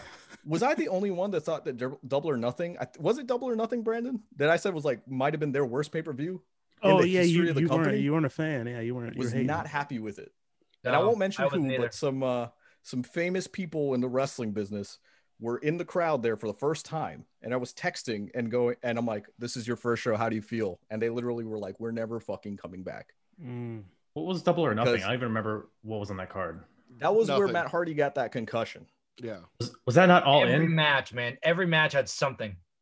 No, All In was August. A Double or Nothing was May. So I'm pretty sure this was the May pay per view. Don't quote me on this. I think the August pay per view was the bad one. I think it was Was it? August because Yeah. Hardy got hurt and he was gone for like a month. I'm Wasn't gonna that Google long. it. Wasn't I'm Double or gonna Nothing the Google one it. that had the Stadium Stampede? Yes. I think it was. Okay, yeah, you're right. No, you're correct. So it was All In. You see, 20. The problem is 2020 is All just in. all wrapped up together. Yeah, it all It's blends. not an AEW. I agree with issue, that. It's a 2020 Because issue, AEW 100%. was so great. It was so good in 2020, but no, everyone is correct. It was All In. And All In was just. I'm looking at the card right now, and it was. I the remember first watching half. it. It wasn't good. What was the main event? It was Mox and MJF. Okay, That was now- it was a fine match, but like the pay per view just. By the seemed way, to drag. were we saying All In this whole Yeah, time? it's It was all out. All out. Yeah. By the way, All In was the first. All In one. was the first one. Wow. Fucking wrestling podcast people, guys. This is what you're tuning in for. People who are experts in professional wrestling. But I'm just this trying is to also figure a out really good how- point, though, because think about it, like what we were talking about before with WWE and AEW. You know, we are all people who have wrestling podcasts. This is what we cover, and we are like confused right now, and that's due to AEW. You know, Right. I mean, I have a hard time keeping track of the months, so that's You have a my hard time problem. keeping track Yeah. of a lot of stuff. I feel like so. You know, it's just par for the look at his course. background. Everyone's laughing. Brandon, what day is it today? Who's president? Oh wait, I think no, Trump is still president. Yeah, Yeah, that's president. right. I was That's impressed. right. Yeah, yeah. Brandon, do you have your license? Stop the steal. I think I got a license somewhere in here. All right. I think get around here. Allegedly. Yeah. It might take a while with all those pockets on his shirt. Well, what kind of cargo are you carrying there, Oh, Beto? this is not the green shirt. Look at that. Look at this guy. Why do you have it on you? I don't even know where my license is. I don't Oh, drive man. anywhere anymore. Dude, why do you have it on you like that? It was in my pocket, because I just Wait, got out. whoa. Kenny specifically said, take your pants off and get on the podcast. Why are you wearing pants? Hey, Yes, boxers true. can have pockets. Boxers Yeah, don't I have did call him and pockets. said- We need to be able to see his face. It's going to cover the camera. Joey, if Yeah. your boxers have pockets, I need to see them. They don't. immediately. Oh, I promise they don't. But going back to it, guys, because believe it or not, we're nearing like the 2-hour mark. Believe it or not, we're at about an hour and a half. I lied. An hour and a half right now. Guys. So 1 hour mark was great. yeah.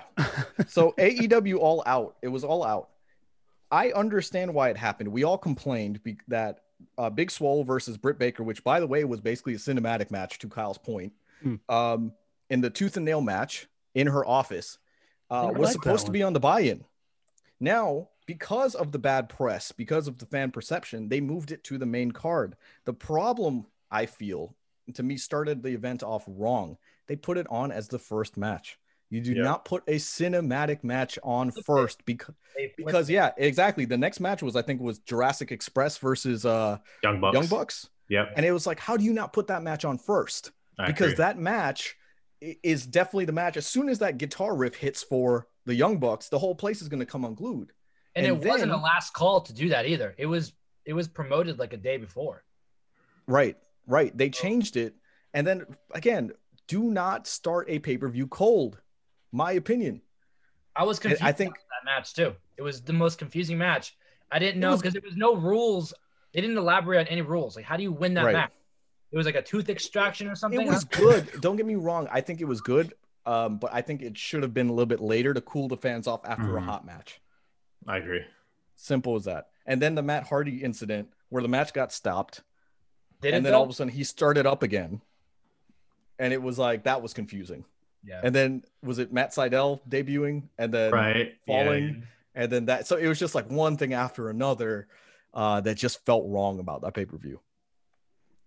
It But felt very like forced.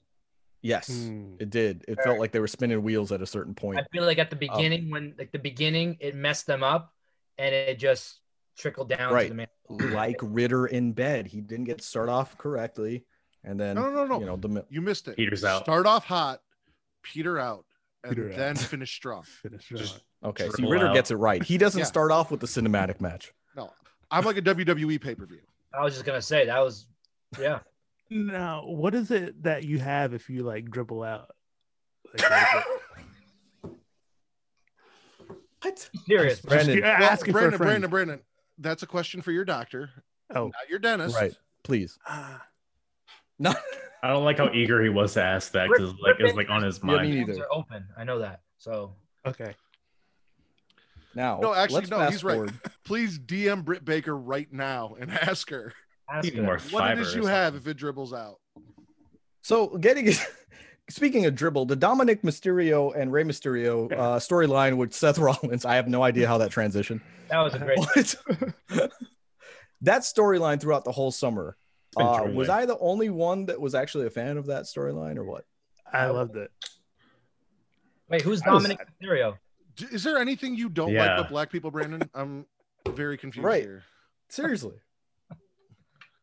You know what I really liked about the story? I loved the love story between his daughter and Billy Murphy. That was really good. Yeah, I was completely wrong on that. By Billy the way, Murphy. The one thing I was. He calls him. He calls him Billy Murphy. Billy Murphy. Got it. Okay. That was a great love angle. Was Cedric the Alexander there?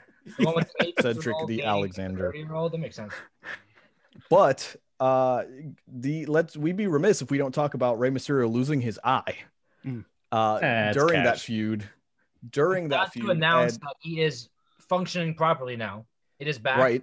It was only subluxation. It wasn't a full removal. Right. It wasn't a full removal, guys. It was still attached. Exactly. And we thought that was the most ridiculous thing WWE was going to do this year up until the Fiend got burned freaking alive. It's something to say that it was like what December when that happened. No. And everybody's watching this and then we're like, yeah, sounds about right. That's how you end a pay-per-view. They literally or figuratively basically killed off all of my favorite male superstars this year. because that Rey Mysterio, Buddy Murphy, Murphy. Seth Rollins story destroyed the career of Aleister Black to the point to where they don't even know what show he's on anymore. Mhm. They completely forgot about him. Going They to thought he Ryan was on Black, Raw. Year one SmackDown superstar. Yeah. And then yeah. they burned the Fiend alive on TV. So yeah, no, literally or figuratively. You know, just killed let's go back. I think we missed something really major in February when the Fiend fucking lost to Goldberg. No, that didn't Super happen. Showdown. We didn't miss anything. We're not going to talk about That that. didn't happen. Wait, what? That was non-canon. Dude, that's how I actually treated Super Wasn't Showdown. I was American like, Soil. It didn't happen. wow. Look at that. You hear this guy? Got Trump Jr. over here saying if it did happen on Profile here, but if it did happen on American soil, it never happened. Wait, you didn't like Undertaker winning the fucking Albuquerque tournament title or whatever. It was called? The Albuquerque tournament. What was it called? a trophy and just walked away and didn't take it. I don't understand. Hey, I actually am longest happy reigning that champion. segment happened because I'm like, obviously hindsight being 2020, we didn't actually get AJ Styles versus Undertaker in a match. At least we got to see them in the ring, and like AJ Styles got to take a bump from the Undertaker. Like I was like, okay, cool. Like that was like their one match, and then they had a cinematic match. This is the same show that they released Ricochet, right? Is that the same show?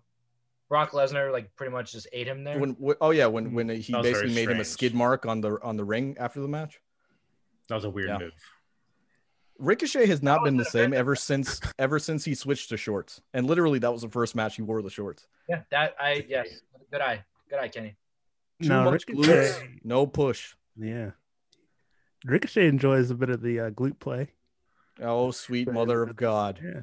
How do Well, you we're know at that? we're at that portion of the show, guys. Wasn't that? No, I thought that was a major thing of the year, right? No, or did that happen?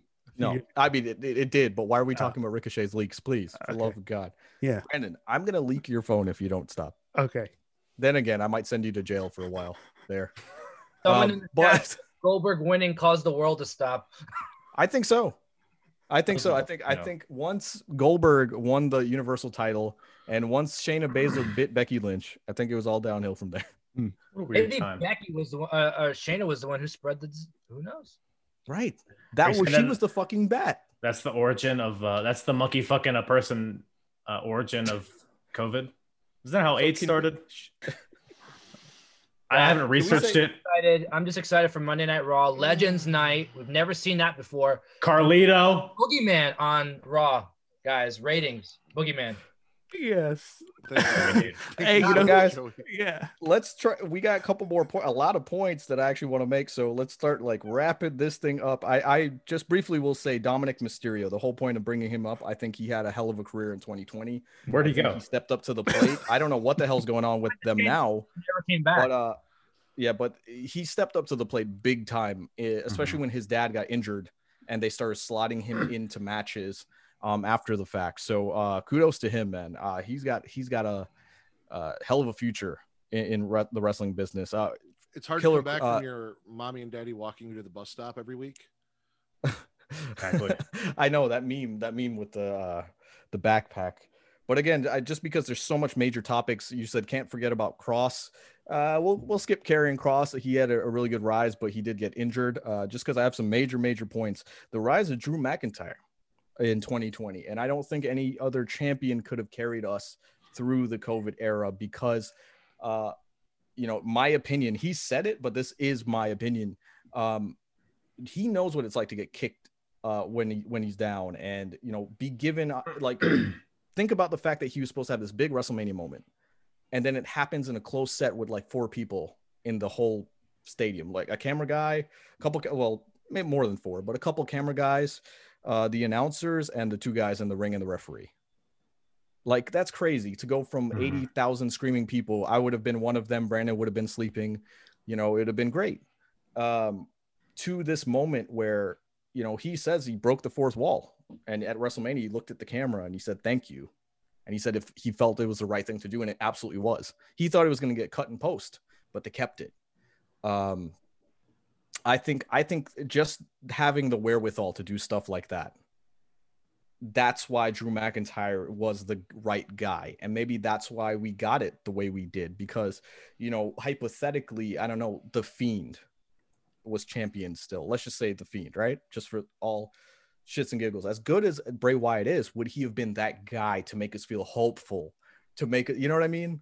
Like, no. But Drew McIntyre gave us like that, like hope of that like strong guy that's been kicked down, but he overcomes adversity, things like that. What the fuck are you going to say, Ritter? I wasn't going to disagree with you. I agree with you on the point of Drew McIntyre, and I think a lot of people were very unfair to Drew McIntyre this year and saying, you know, his run was boring and this and that, and take the belt off him. I saw a lot of that on Twitter, but I will say The Fiend would have entertained us. He may not have been the guy to give us hope, but he definitely would have entertained us as champion.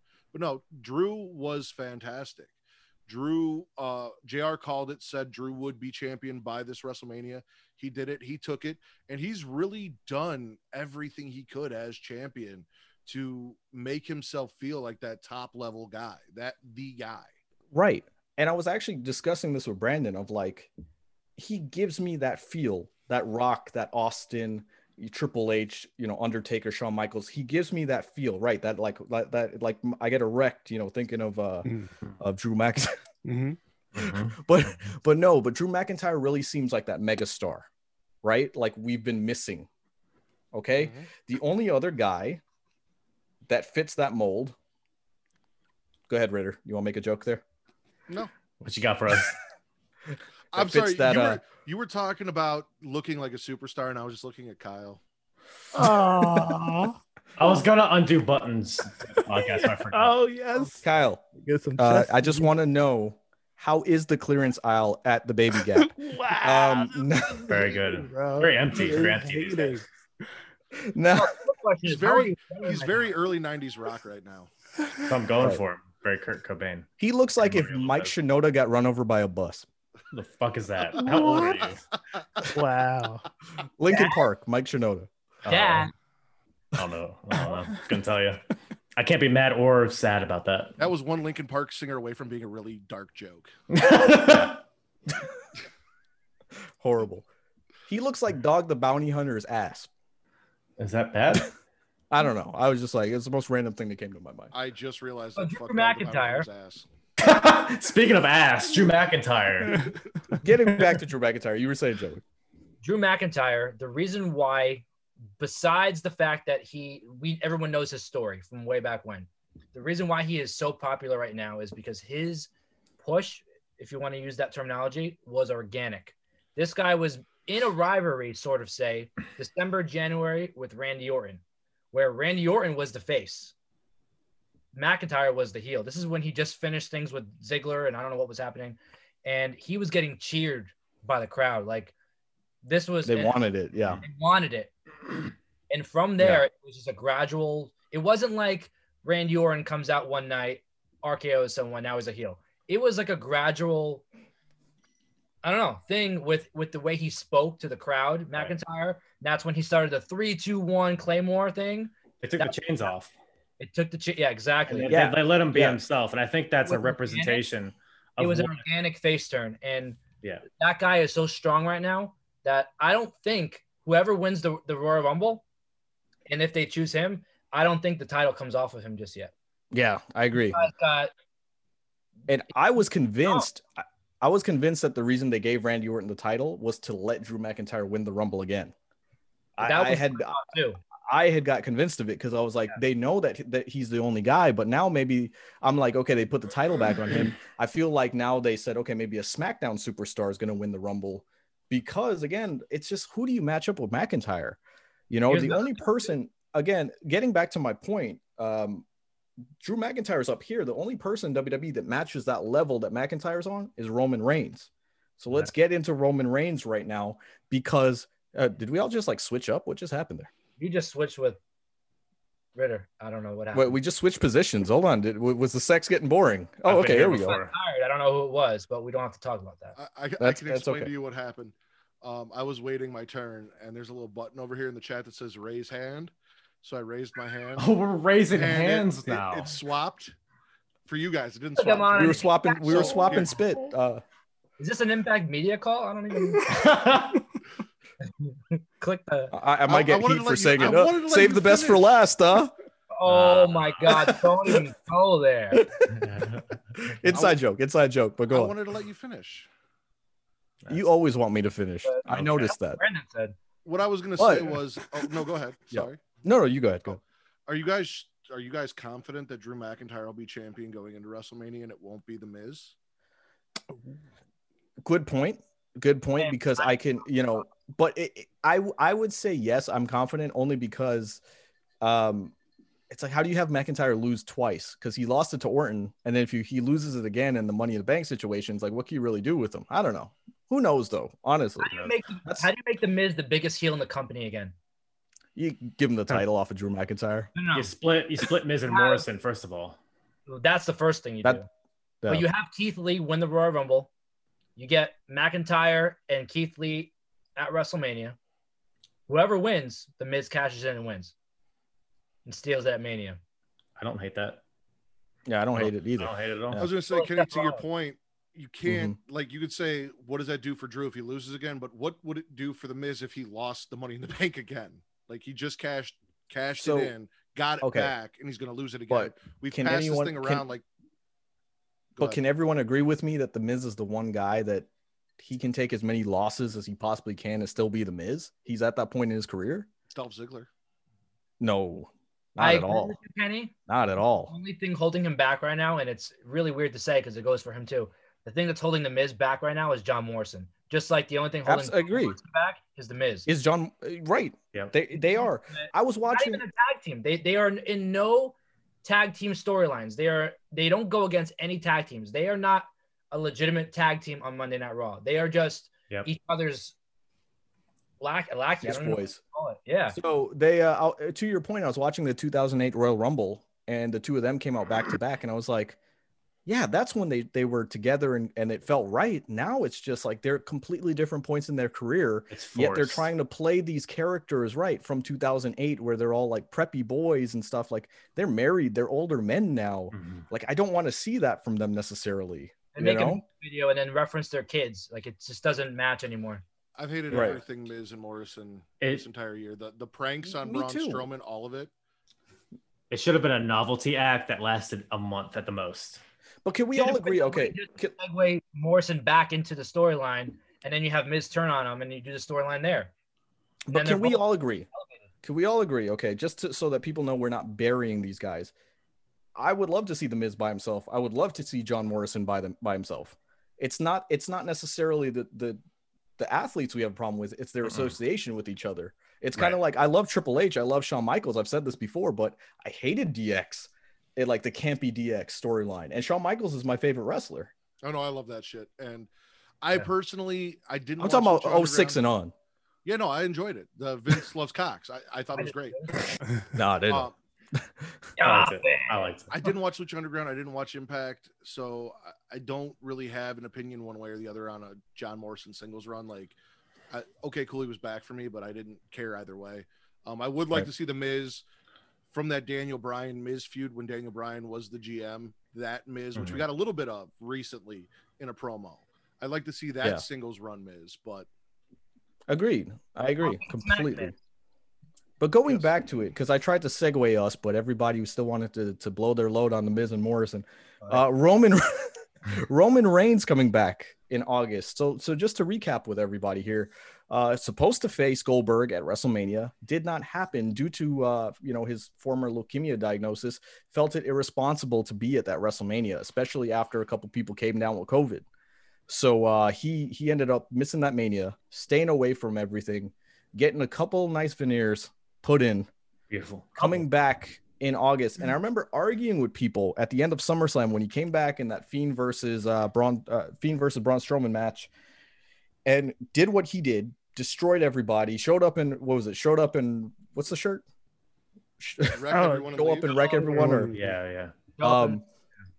So he does that, and everybody was like, oh, Roman Reigns is back. He seemed kind of heelish, but you know how WWE is. And I was like, no, that was a heel turn. That was 100% a heel turn, just because he's so good, right? The mannerisms he had in his face were so much more aggressive than they had been previously.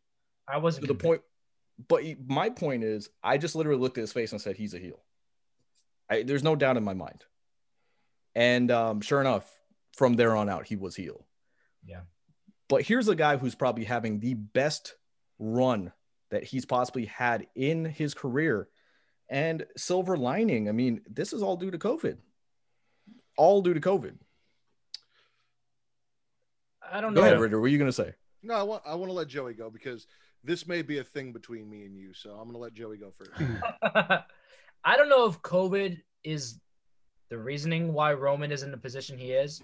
It definitely helped elevate him, but I think the plan all along was for Roman to be in the spot. Maybe not as a heel, but maybe that's my point. No, so to summarize, I was talking about him being a heel was due to COVID, not his spot, but the fact that we're getting this heel run is because of COVID, and it was just like an organic thing that they went with because he did go away.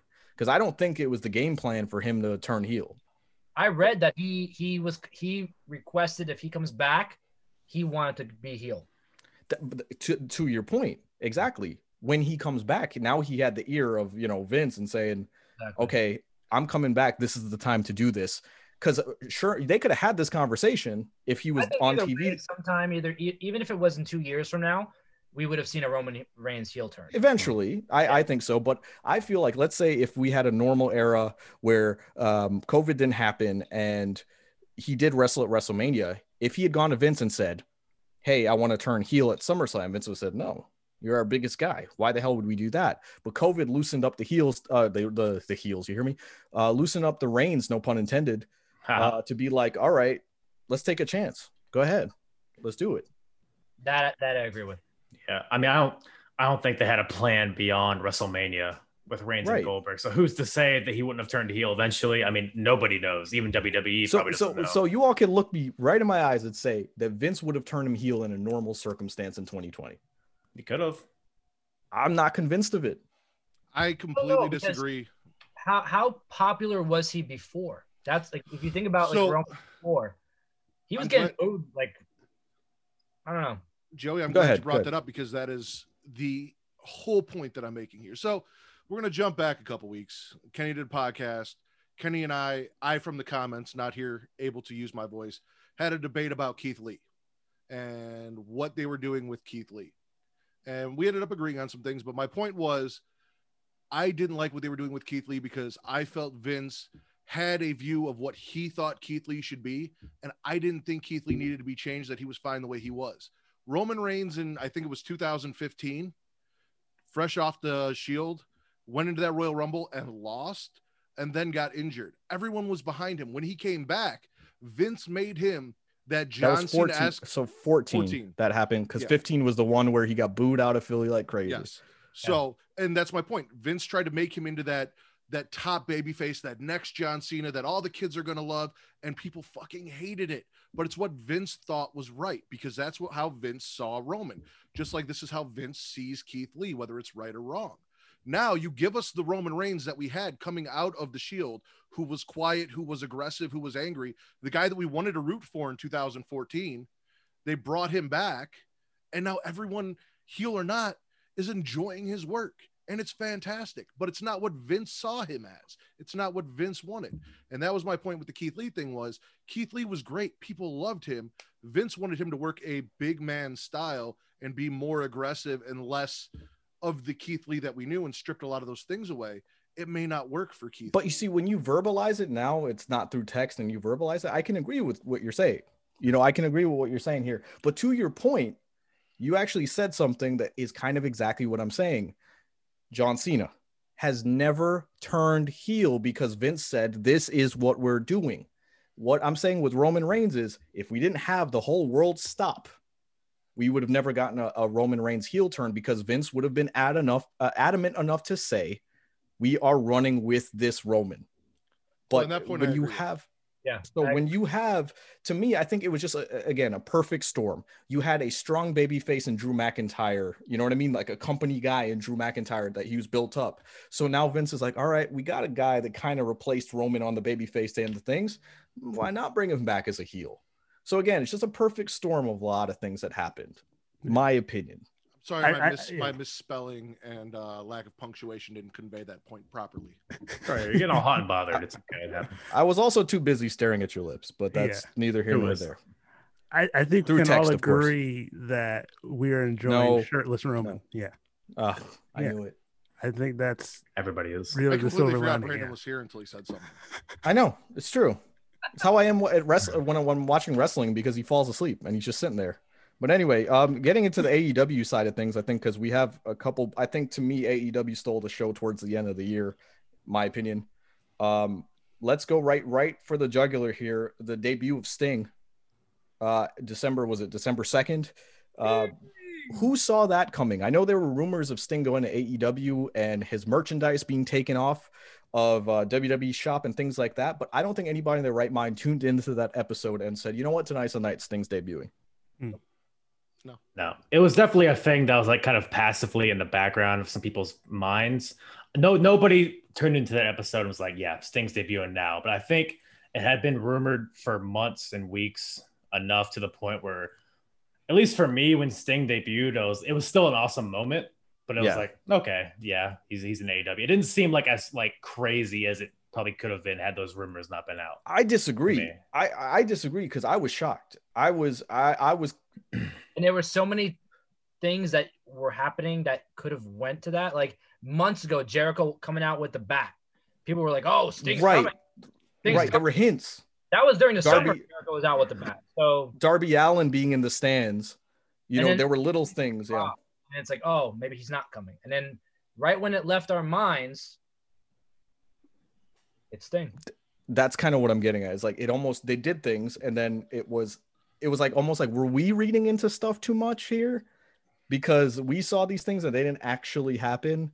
Darby going up in the stands, things that are reminiscent of Sting, and then sure enough, he just shows up.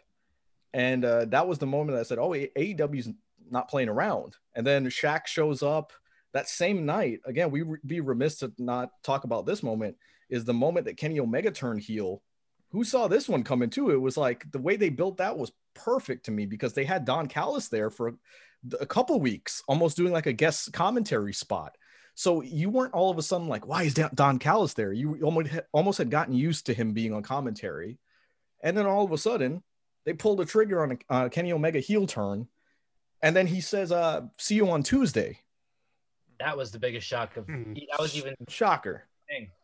I feel like the Kenny Omega heel turn had been telegraphed from the point that they lost those tag titles. So I really felt like they were going with Kenny Omega as a heel. Yeah. And for whatever reason, they decided to change directions and go with Hangman as the heel, and then change directions after they lost tag team titles and switch that over for whatever reason.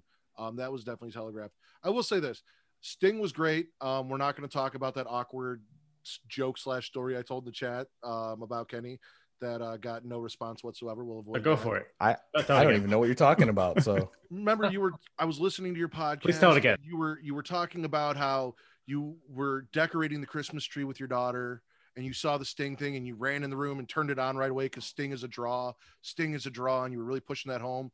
And I said in my head, when you told that story, I envisioned like Looney Tunes, where you ran away and your daughter was just like hanging in the air with an "oh shit" sign. And like everyone sold me in the chat now. Yeah. Everybody turned a Ritter like right then and there. Kyle left. He said, "Fuck this. I'm not doing this again." Yeah. Look, Kyle's gone.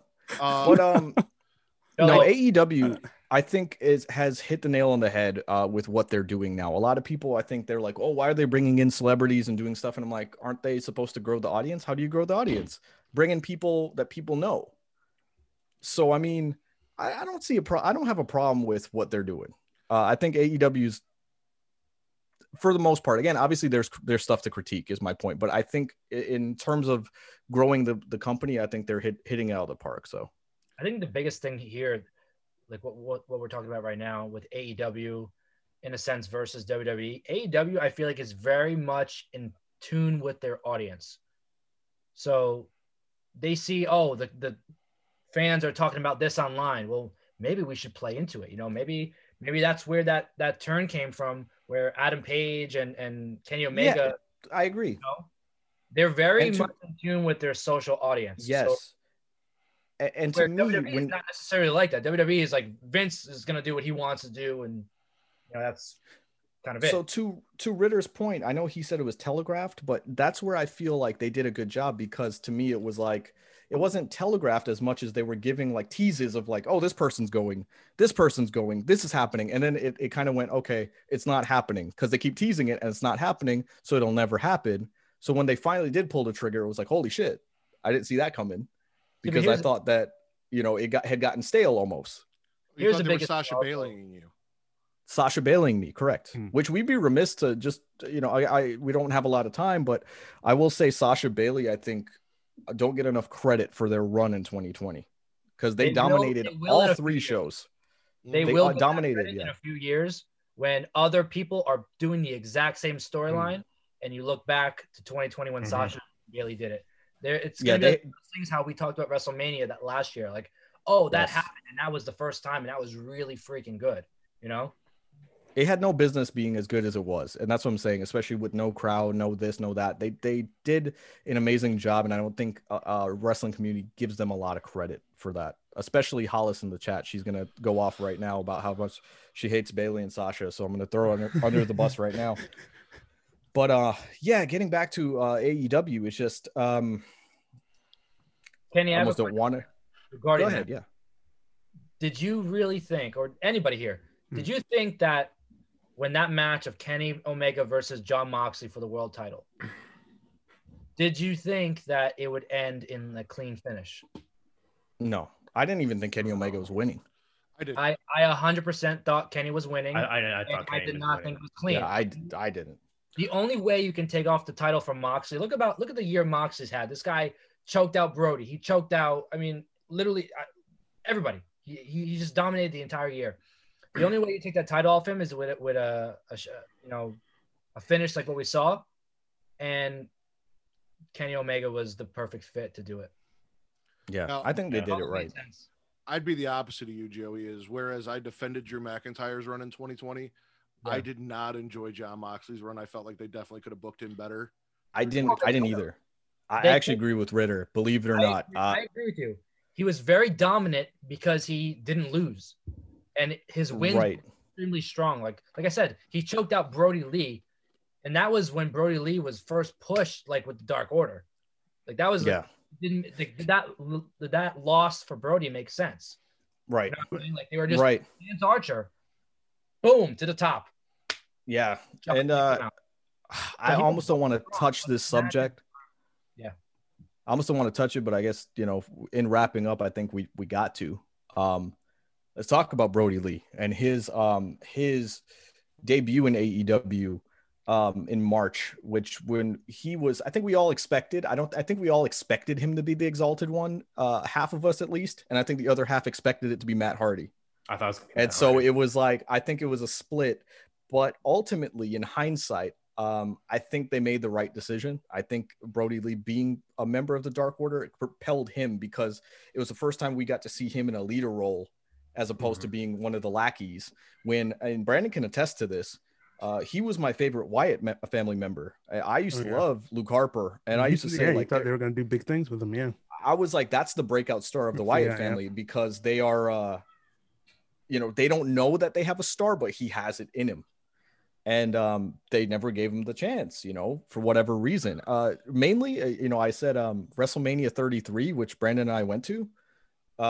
Why wasn't he in that match with Bray Wyatt and Randy Orton? I was going to bring that up. They had that on a silver platter, and they had that Luke Harper and Randy Orton had a great match at, was it Elimination Chamber or Fastlane or whatever that pay-per-view was? Yeah, right. He was definitely ready for it, and it would have made sense in the story. And it's like, you don't need to give him the title, but his presence in there, I think, especially in hindsight, when we know how that match panned out, it was a very lackluster, flat match. But you had the projectors of the snakes and the worms. Come on now.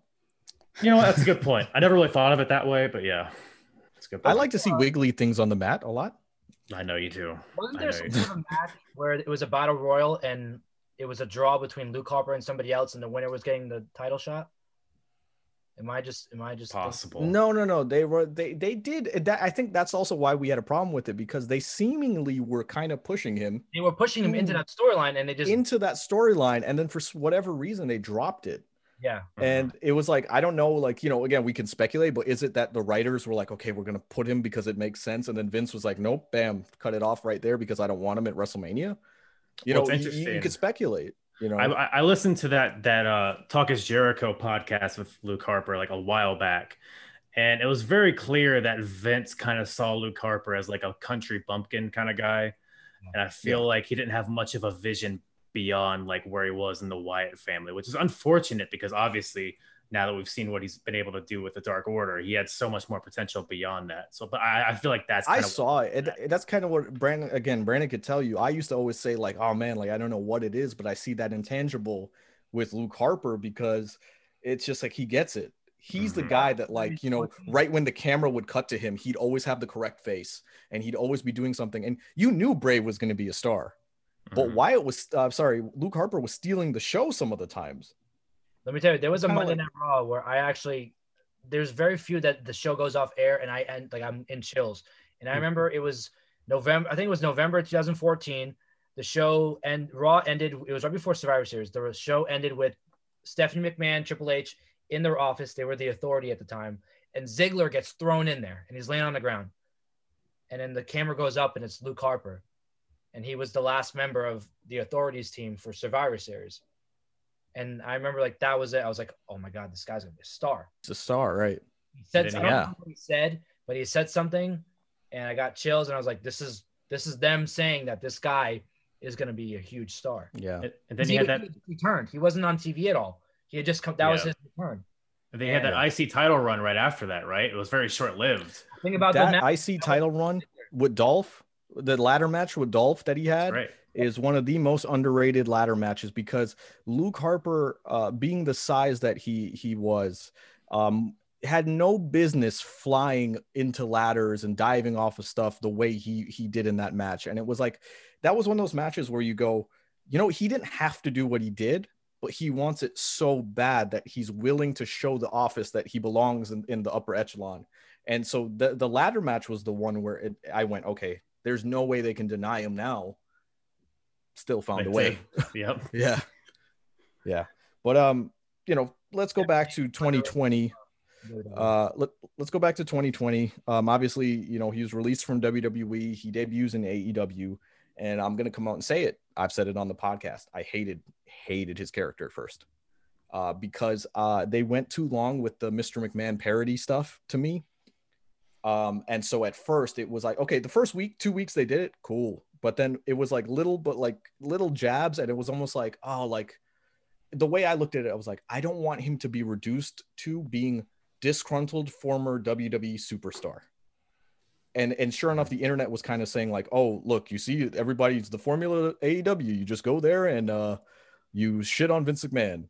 But they had the wherewithal. As soon as I made that statement, they changed his character. He started showing more personality on BTE. He started doing some other stuff. And I think BTE to me saved his career. BTE is what really got people behind him.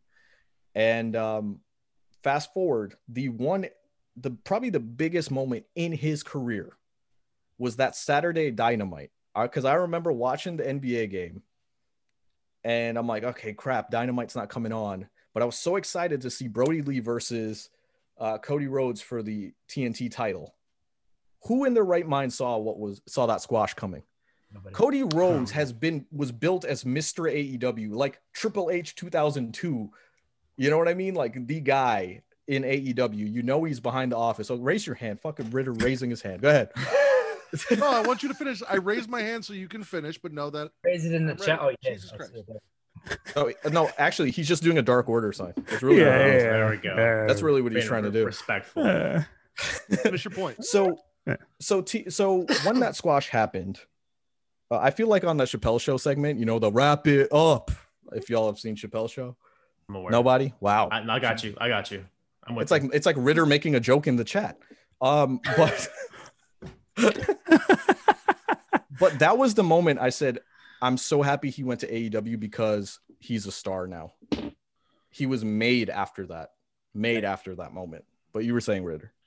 I think it's been very clear that I'm not as high as a lot of people are on AEW as we've talked about this, but I'm going to say some really nice things about them, mostly with Brody Lee. Now, I'm on the opposite end of the fence with you. I loved all of the Vince, like from week 1 through it, all of the quote unquote Vince McMahon parody shit. I was entertained by it. I didn't look at it as, oh, they're just taking, like, I thought it was funny and entertaining and I enjoyed the shit out of it. Like, even though I looked at it as he's making fun of Vince, it never got to the point to where it was too much or it bothered me. I personally didn't watch BT. I will say Brody Lee, that character, him taking the Dark Order, which I didn't see because, again, I was under the impression it was going to be Matt Hardy. And I saw the Dark Order as more of a joke than a serious group. So him taking it over and making it more serious was great. So you actually, okay, so this is where we go diehard AEW versus casual AEW, because I think this is why I had a problem with it at first. It was not necessarily the knocks. Before Brody Lee came in, the Dark Order was a very serious group. Like, to the Evil Uno, you don't think so? Uno, I mean, from the second they debuted, I was like, these guys are fucking jokes. From the second you thought that. But the Join the Dark Order stuff, they had a very creepy vibe. There was no like Joe King per se in their characters. There was a cult atmosphere. So when Brody Lee came in, it was very what? Like the Purge, like right. It was very dark, no pun intended, but it was very dark. And then Brody Lee came in and it was like hokey all of a sudden. And that was the problem. I was like, I don't want Brody Lee to be hokey. I want him to be like Luke Harper. I want him to be like scary. And he was the perfect fit, but now he's going in this direction. I'll admit that I was wrong because somewhere along the way, they kind of fine-tuned it. And they were able to do this kind of cross where BTE, they were so funny. And I always thought it was like a nice Easter egg of like, they were hilarious on BTE, but then they'd come out on TNT and they would be like very dark and cult-like and stoic. And then like, you almost knew like behind the scenes, if you watch BTE, it was almost like your joke, like, haha, like I know that they're really funny guys. So you were able to get behind them in a different way.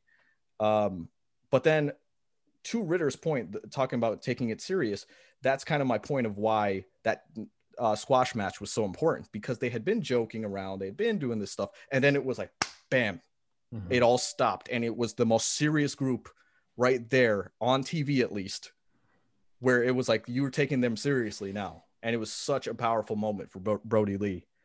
How about that moment when they destroyed Cody Rhodes, Dustin, and even Brandy all on the stage? Yeah, right after that match. That was right after that match. Standing over them, and they just devoured everybody. Like, right, they ate up the whole roster right there. They ate up the whole Nightmare family, and it was such symbolism. And then it's just sad to think that like that was like one of the last couple matches he had.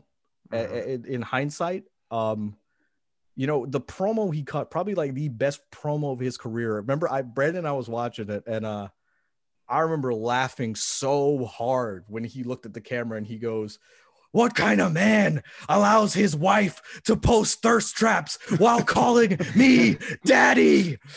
And I lost my shit because it was like, what? How can a man cut such a ridiculous promo yet seem so serious while saying it at the same time? He was so good, and that was like sad. But I literally was like, oh, now I see it. Like I see AEW is going to start pushing him, and that was the promo before his last match. You know, the amazing dog collar match he had, and I, in hindsight, I'm actually really pissed off at myself because I remember I had some stuff going on in my personal life. And so I was watching that AEW Dynamite and I was kind of like on my phone and not paying attention to it. And in hindsight, like if I had known what was going to happen, I would like have tuned in and just drunk that moment in, you know, and really absorbed it.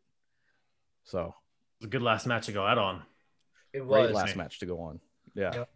It's not just, you know, that being his last match is one thing, but it was a fantastic match. Like it was probably one of my favorite matches from him, at least in AEW. So for that to be his last match, you know, I literally told people, I was like, you know, I don't think any of us have felt this way since Eddie Guerrero. And a lot of people are like, oh, you comparing him to Eddie Guerrero? And I'm like, how do you not? Eddie died in his prime. Luke Harper died in his prime. It's not to compare them as superstars and compare their styles and who was better. It's literally like he died in his prime. He died when, you know, we knew he was up next in line to be challenging for an AEW title because he had segments holding up the AEW title, just like how Eddie died when he was supposed to win the World Heavyweight title people have gone on record saying Eddie was supposed to win the world heavyweight title because Batista was supposed to have surgery. Batista put it off another couple months because of Eddie's passing. Right. Mm-hmm. So again, Luke Harper, I think, would have been hotshotted eventually into a main storyline. I mean, for all we know, hey, maybe they'd have paired his ass up with Sting. You know what I mean? Like that would have been a very intriguing match. And it's just sad. It's like, I remember thinking like, it'd be one thing if I was like, oh, his career ended, but it's like his life ended. You know, he's one of those superstars who are very versatile in the sense where they are a bit, he was a bigger superstar, but you can put him in the ring with Jungle Boy, for example, and they'll put on a banger of a match. Yeah. Not a David versus Goliath. It's just a wrestling match. You know what I mean? He was able to just adapt so quickly in any match. And that's why I didn't understand. Even in WWE, everything was just he adapted. Absolutely. But that's why I didn't understand why Vince didn't like him, because I was like, that's a versatile big man. Like, what's there not to like about him? Vince hates the South. That's Yeah. You might be joking, Riddler, but that's literally like serious. It's legit. Like, he gave JR shit because JR had a Southern accent. He didn't like JR's Southern accent. It was too Southern. he didn't want Vince Tony doesn't like the South. So reason. if he looked at Luke Harper as a country bumpkin, he didn't see value in him as a top guy. He saw him in jeans and a wife beater, and he was like, "Yep, that's the guy. That's who he is. He's the henchman." How many championships did Hillbilly Jim hold? No. I mean, physically, he probably held everybody's titles because he probably brought in everyone's bags. But that's another story. That's another story for another day. But getting back to Brody Lee again, I hate to bring it, down. But obviously, this has been. I want to hear this. What's that? I think this is a really good topic to talk about because I think a lot of people, they don't know what to feel right now. Yeah. And you're hearing stories from the different superstars, all across the world. It's just one of those things where you don't realize it until it's gone, and it's shitty to say, but it was a wrestling treasure. Yeah, and I actually just recently watched that AEW episode, and JR compared Brody Lee to Owen Hart and Eddie Guerrero in that he's a guy that like nobody has anything bad to say about him. And I think he's also comparable in the sense that like Brody Lee had such a breadth in wrestling. Like he wrestled in WWE, AEW, he wrestled in Japan, he wrestled in the Indies, like up in the Northeast in America.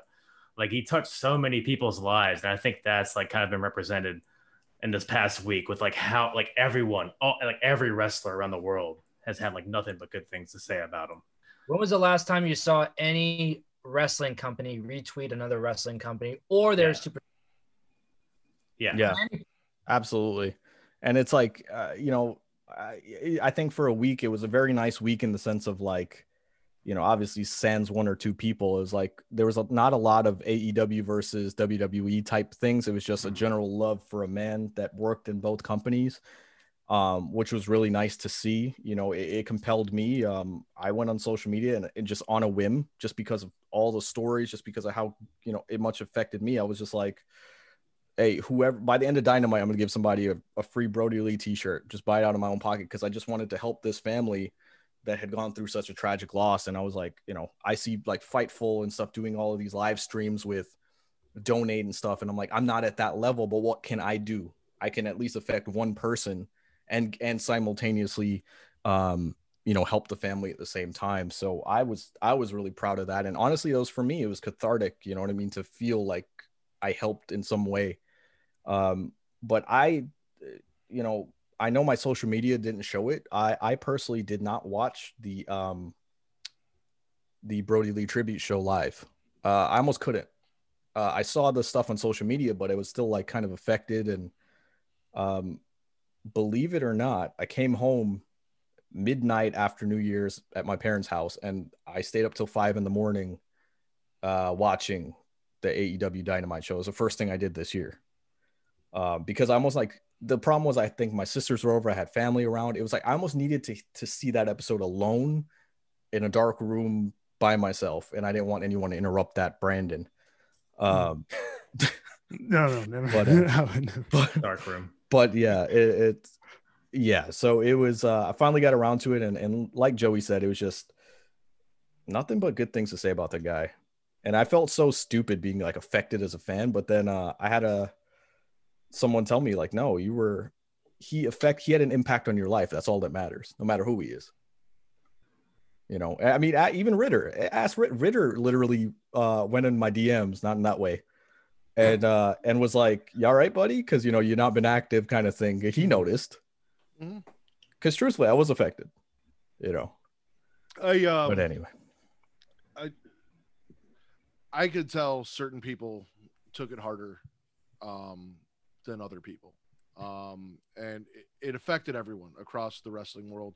That tribute show was it was beautiful. Like, it was one of the coolest things I have seen in a very long time in wrestling. It was done so well, and it is definitely a highlight as far as the company that AEW said they were going to be, showing who they really are. And I respect the hell out of them for doing that.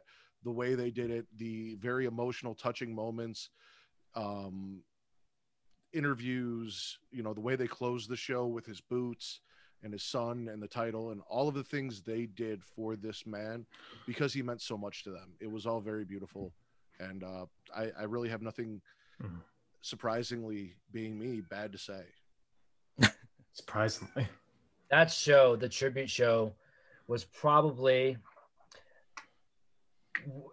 before I jump into that, you know how we said I was a baby and all that stuff before, in my lifetime at least, I think the most emotional loss or tribute show was Eddie Guerrero. For me. absolutely. He had two of them. I mean, that's how bad it was, you know. And because it was so sudden, just like this, and because he was at the top, you know, of the wrestling world. But this tribute show was probably the most creative, most beautiful. There's no word to describe it, I think, besides, like what Ritter said, beautiful. There's no really real way to describe it. The way that they tied in storylines, you know, they kept their aspect of it being a entertainment show, and they brought in, you know, different aspects from the Dark Order. They brought in Eric Rowan or Eric Redbeard, tied it into a storyline. He didn't just come out to pay tribute to his friend. He was part of a storyline to defend the Dark Order, you know? So It was very strategic and just done very creatively. And then even at the end, like putting his boots in the ring and just the whole retiring that title and creating a new design.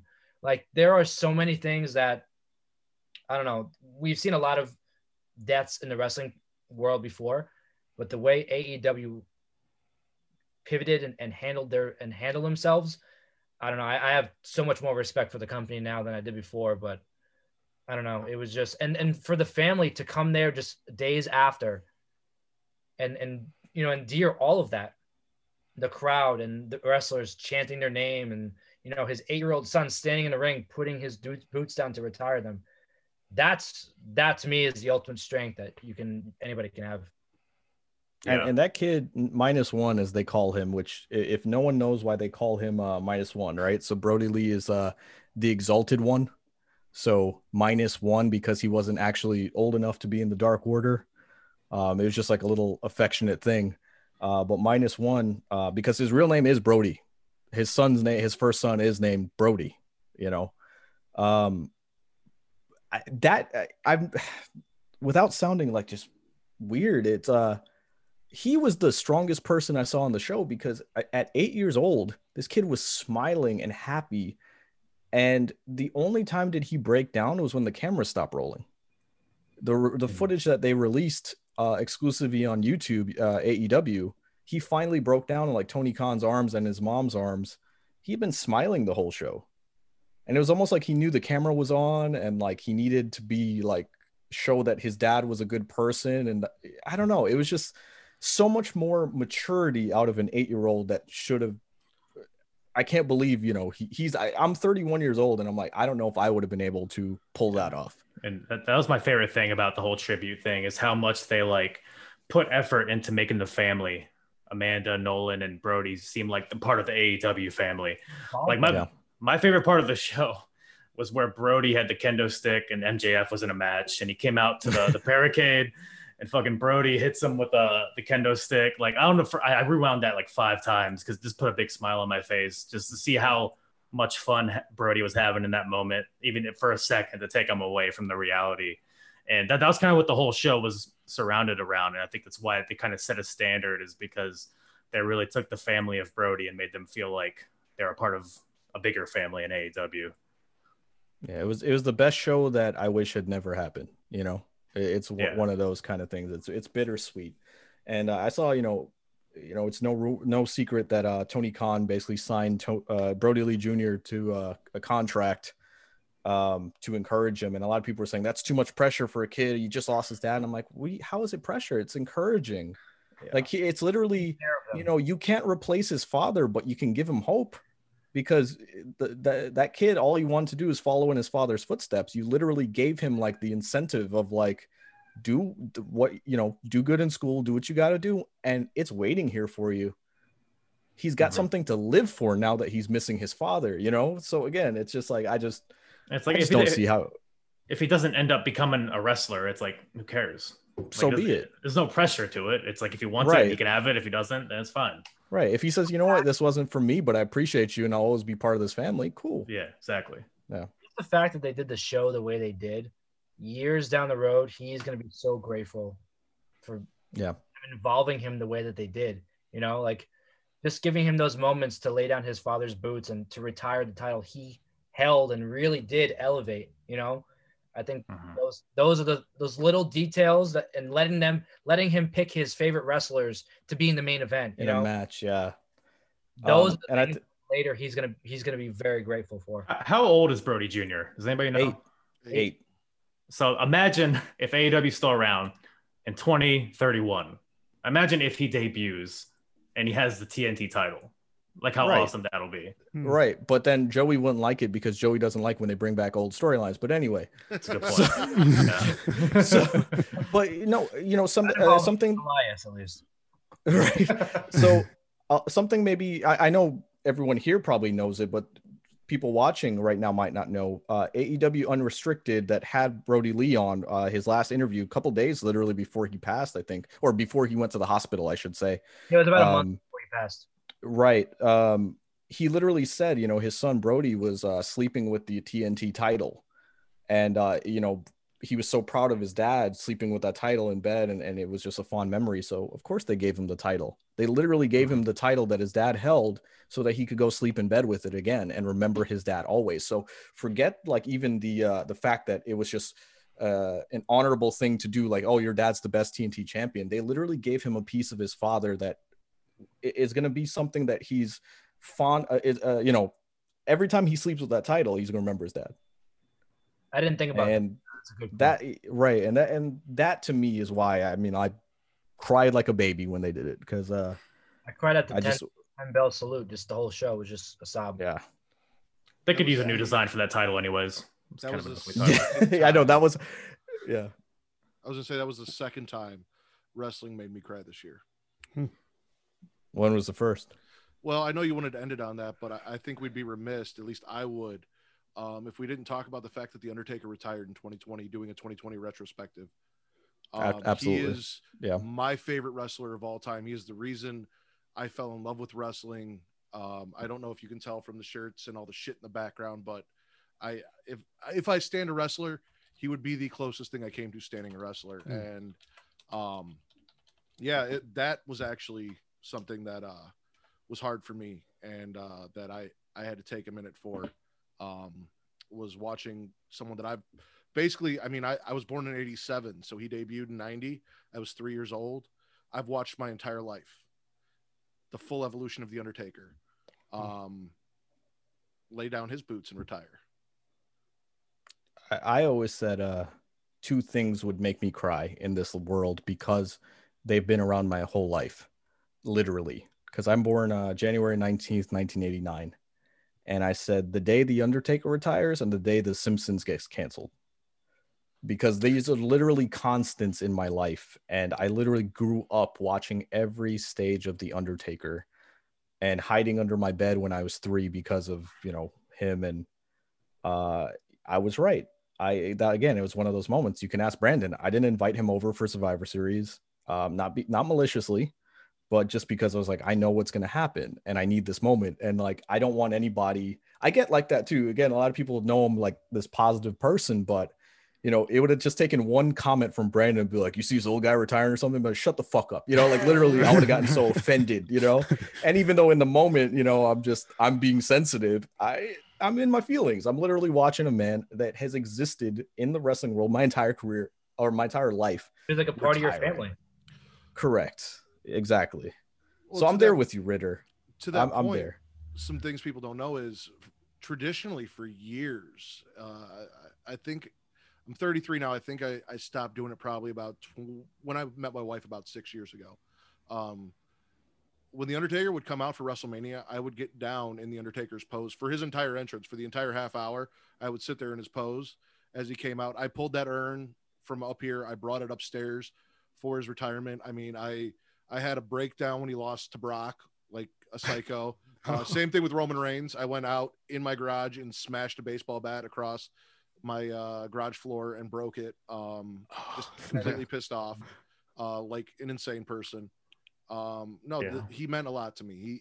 He is the reason I watch wrestling. So that was really, really hard to see happen this year.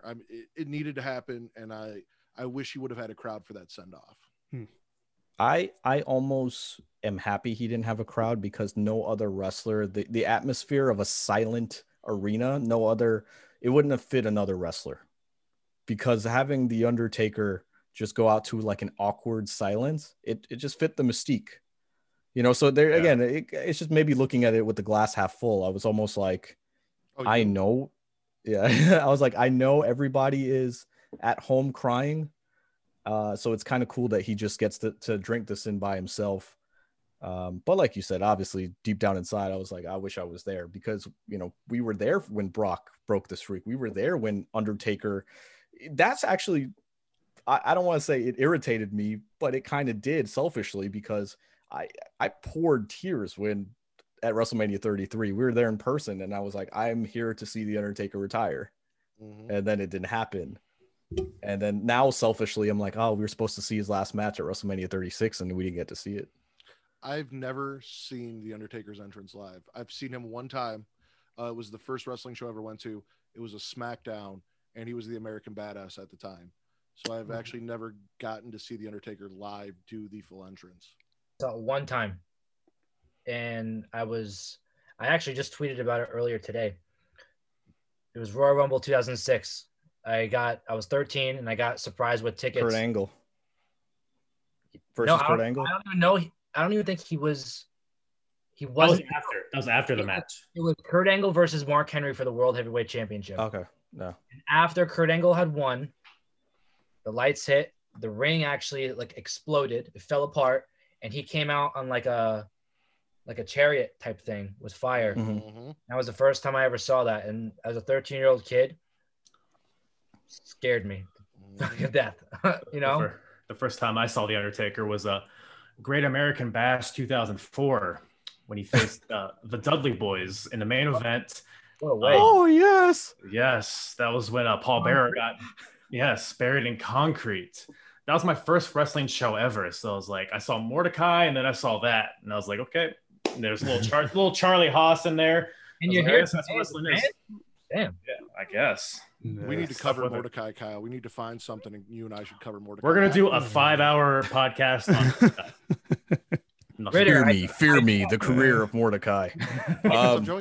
I do have to give credit to Ritter, though, explaining how much The Undertaker meant to you. Thank you. Because I think a lot of people don't understand that at the end of the day, wrestling, we all know it's fake, right? What? But it's art.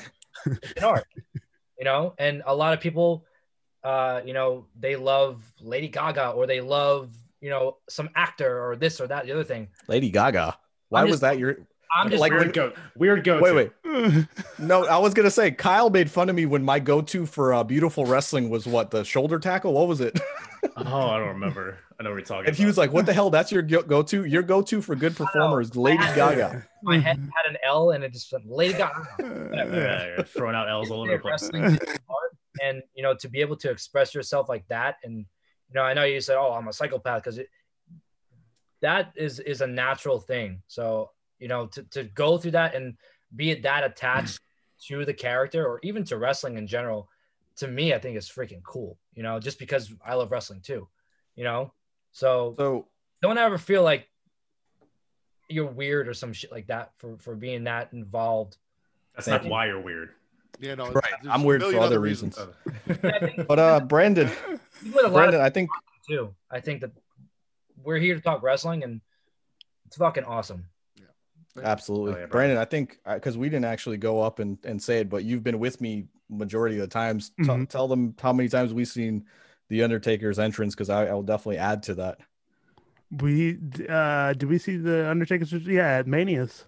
At the Mania's at least. So I mean, I saw his entrance at 24, 28, 30, 31, 32, 33, 35. No, I didn't see 35 because I wasn't at that Raw. He's just fucking. I've seen it multiple times in 1998. I promise I'm making a point. Multiple times in 1998 at house shows.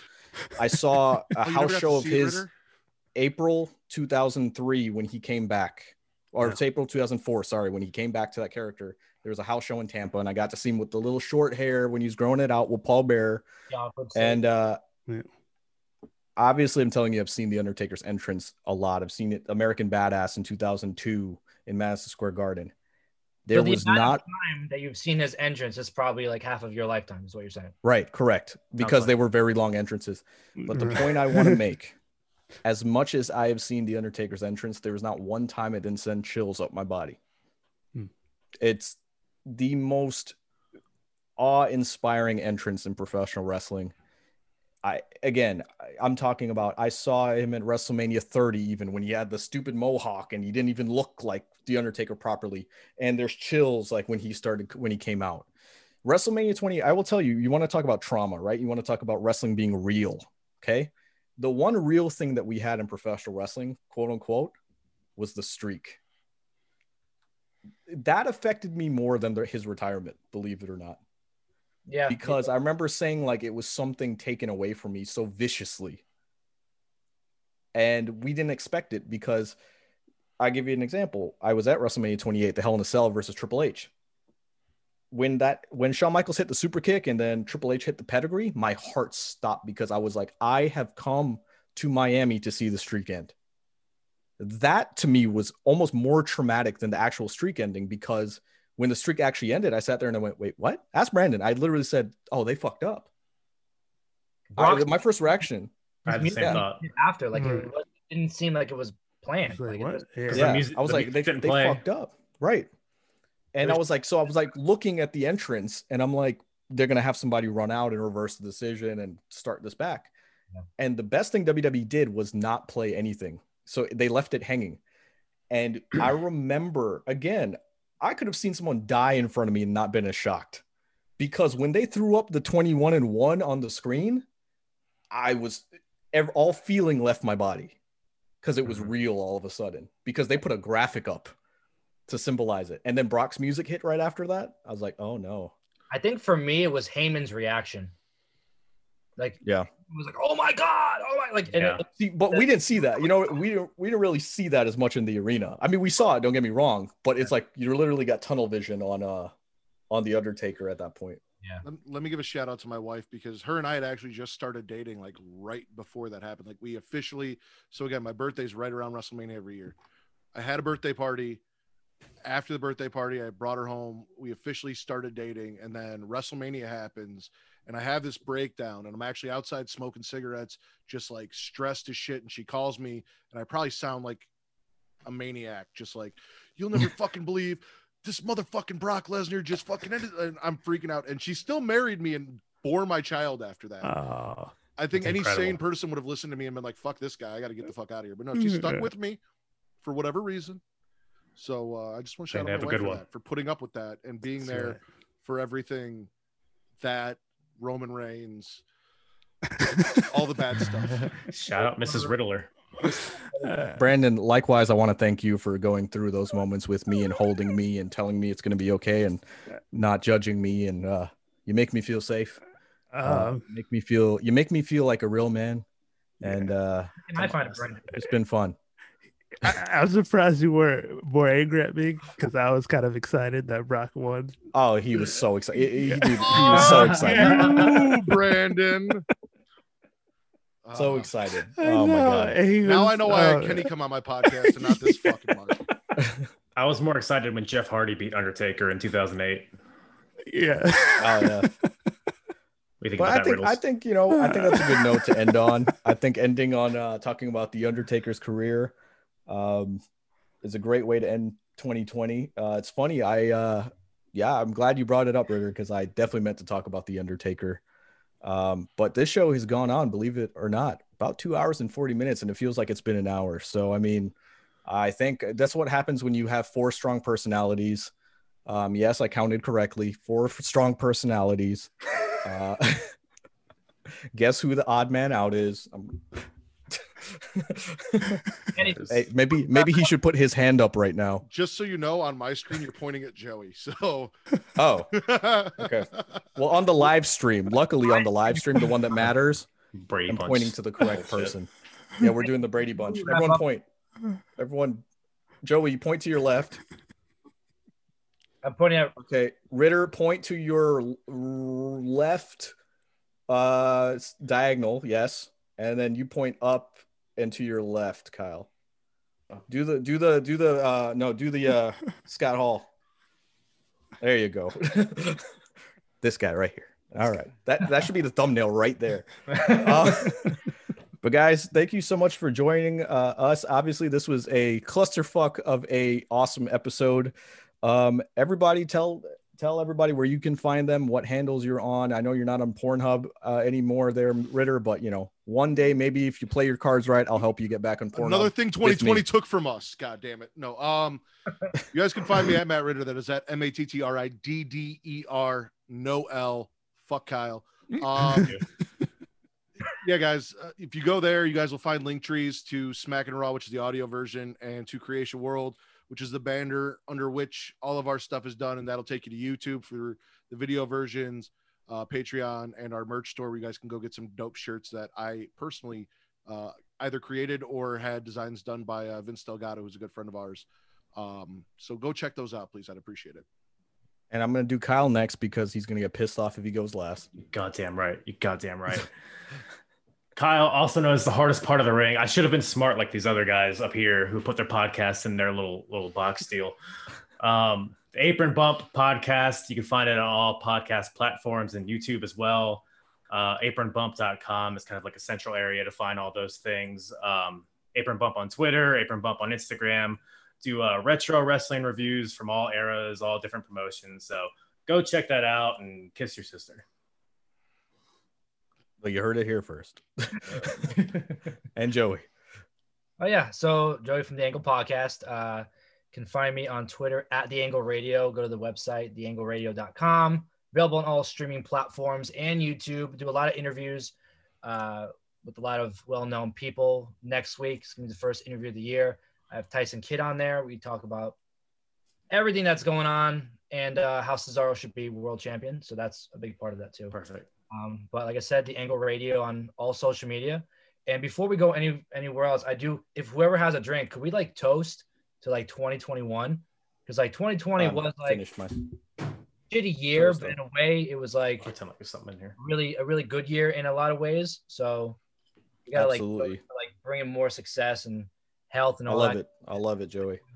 Absolutely. And I do want to say, before we go off air, because I just realized this will be on other people's platforms too, right? Not just our live YouTube, but if you want to, for some odd reason, you want to listen to us, I don't know why you would want to, but you can find us on social medias at AKFYT Wrestling. So Kenny for your thoughts, in other words, AKFYT Wrestling.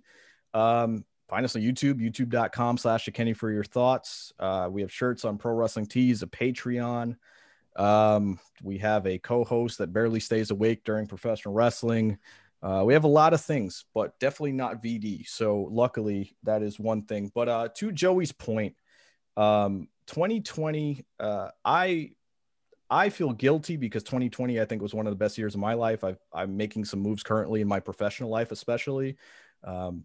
I'll just say it on air, manifest it. I'm about to quit my my shoot job, brother, and go full bore into the mortgage broker life here in Florida. And I'm blessed enough to do so, work for myself, that sort of thing.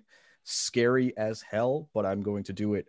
But that being said, I feel guilty because 2020 was one of the best years of my life, but I know there are people that have gone through some unspeakable losses, obviously with the temperament of the world in general. I faulted no one for trying to say, I can't wait for 2021, because I know people just wanted hope and wanted to feel like it. This year, it made me go, you know what? If you have a resolution, if you have something that you're looking forward to and you're saying, oh, I'm going to wait, I'm going to do it on January 1st, I encouraged you, because it was like, I just want because you could literally, I don't know about the rest of you all, but you literally feel the air change on January 1st, as if people were like, okay, something good is coming. And you want to feel that in the world. That December 2020, the air felt so stagnant and felt so like people were hopeless, like Brandon, you know. I'm just kidding. But yeah, so here's to a brighter future. And I hope all of our platforms grow, every single one of us. I'll meet you all at the top. Maybe not Kyle, because he likes to be on the bottom of me. But guilty as but charged. honestly, guys, no, it's been awesome. Did I meet all of you in 2020 or 2019? We might have met this year. Yeah, so I mean, hey, look at that. Cheers, guys, to meeting each other in 2020.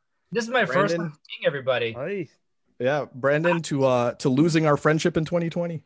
Yeah. And also, shout out to your chat, man, because that chat the whole time they were going. So they're still going. I know they're still going, man. Elijah, you're the king, bro. Here's to me working with an actual talent like Joey in 2021, as opposed to the two jobbers like Kenny and Kyle that I had to do. I was about to say, I barely recognized Joey's voice without a fucking RV engine revving in the background. That'll be a different story for a different day. Yes, but I'm going to try to have more people on. You know, I don't want to say I want to give people the rub, brother, but you know, we're all in this to help each other. Rub me. You know, so definitely want to do that. I need to get Brandon out of the way anyway. So I mean, come on now. Yeah. Thank you guys. Thank you guys so much. Thanks for watching. Thank you all for your friendship here, and everyone in the chat. Thank you for your friendship as well. Hit that like button before you go, and have a good rest of your night. Believe it or not, it's Sunday right now. So over here. So here too. Take care. Yeah.